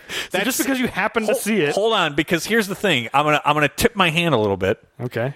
The other movie that was also on this same service was Cliffhanger, but I'm like, you know what? I've picked everything from that category. The primetime action. That's true. So I that's the reason I went this one. I'm like, it's unfair. I'm going to give Keen a chance because I think it's that and Cobra is what's left in that one. I had 2 opportunities to pick from that category, and I chose not to, so it would have been my own fault. You would have been free to. I picked Rambo 3 and I picked Fist, so All right, that's fair. I wouldn't have been upset if you had picked. Now that you're doing this, I will be picking from this category. The episode after that, it's going to be a defensive move. Oh, absolutely. I need to take advantage of this opportunity while I can. And by the way, it will probably not be Cliffhanger. Oh, Cobra. Yeah. So Okay. I mean, I haven't decided yet. Okay. This isn't an official choice. Well, I can say this. Much like many of my other picks, I know nothing about this movie. Oh, yeah. Other than Universal seems to have just wanted to abandon the fact that it made it. I mean, I always go in with high hopes, or not high hopes, but I go in wanting to like every movie. But yeah, all signs point to maybe this one being trash. Well, this is probably a good time to do it because we liked Fist. Yeah, and if we do Cobra after you know that, what? I'm gonna take some credit on this. I'm acting because I said this about Spy Kids 3D, and I honestly do mean this. When we got to the end of Schwarzenegger, there was so little left at the end. It felt like we were limping to the finish line. Yeah. I feel like I'm leaving a little in the tank, maybe, of kind of trying to clear out some of the trash here in Season 3 rather than have it all backed up in Season 4. Well, the other option in still making action movies is Driven, which I don't think is very well regarded either. I haven't seen it, but I have a feeling though. I haven't read anything where Sony or whoever made that is trying to just disavow of the fact that it even made that movie. Yeah. So, I mean, that period of the period between Copland and Rocky Balboa for Stallone is It's a grim. real desert. Yeah, it's pretty grim. So, we're committed to watching every single one of these movies. So we're gonna hit them eventually. So. ICU, and I don't know why it's known as Detox. I'm sure we'll find out. I think there's a better title than IC. To be clear, it's called IEYE. Yes. C like I see you, but not I see you. I see you. Yes. My I see you. I have no idea. It's grammatically awful. It seems like it's a surveillance movie of some sort. Like there's drones. really? I know what I'm saying is I see you. Oh. That seems to me like the Big Brother or some sort of drone or something. Maybe. I don't So know. it's like Slither. I guess. Did you see Slither? No, I have not. Okay, it's about surveillance, Oh well. and all it's right. yeah. Is it bad? I don't remember anything other than Sharon Stone was naked in it. That's my only memory about that movie. So So it's like The Specialist. well, I didn't see the specialist when I was a kid. So yeah, I'm sure. You saw Slither as a kid? Well, as a Whatever, a teenager, teenager, I yeah. saw it on cable. All right. And that's the only reason I was watching it. So Okay. All right. anyway, so yeah, I see you. That's it. That's where we'll be moving Will be on next, or Detox. I don't know if it's called Detox in different regions. All I know is the movie has 2 titles. I don't know. Maybe that's where how maybe that's how Universal was. Well, maybe if we just repackage it with a new title, and then that Maybe. didn't work. I don't know. So yeah, if you want to watch along with us, I don't know if it'll be called ICU or Detox in your region. Who knows? But Find yourself Pluto TV. okay. So You're really shilling for Pluto TV. Yeah, apparently I am. I was very. I've excited. never even heard of that. Neither have I, but I somehow found it, and I'm like, oh, it's perfect. Oh, Freestar. Because that's what we need is another streaming service. That's exactly what we need. What? Here's number 30. I agree with Peacock, you. NBC, and CBS All Access, and Disney Plus, and Netflix, and Amazon, and let's go through them all. HBO Go. Yeah, here's one more to add to the pile. Hey, I'm excited that I don't have to pay $4 for what probably is trash. Fair enough, but you've got to sign up for it, I would assume. No, I just downloaded the app, and it's right there. It's free. Okay, but I mean, you had to download the app. The app didn't cost me any money. It's costing you something. Well, yeah, They're tracking you somehow. They're tracking some data, but whatever. I have an Amazon Fire Stick, so Bezos knows whatever he wants to know about Okay, me. fair enough. All right. I'll check it out then. All right, fair enough. Either way, we're just renting it on Amazon, and then Bezos will know that way. So, all right. I I didn't mean to make this confrontational. I'm just annoyed by yet another streaming service. And you know what? It is fair. I'm just saying I was excited that I happened to see it. I'm like, oh, well, maybe I can find a couple of Stallone movies that I wouldn't okay. want to pay for. Understood. So, like, I'm still excited that I could get through Bullet to the Head for free because I didn't really want to pay for Bullet to the Head, which I think is in the same category, isn't it? Still making action movies? I think it is. Just switched It's away fine. from it, but I think I so. think it is. So So anyway, hopefully you've enjoyed the show, and if so, please write us a favorable review on your podcast app of choice. And we'd always love, and we've gotten some recent feedback, actually more having to do with Rambo being in theaters, but it's great to get feedback on Twitter. We are at Arms Race Podcast. Yeah, and if you know someone who might like this podcast, tell a friend. The word of mouth helps us quite a bit.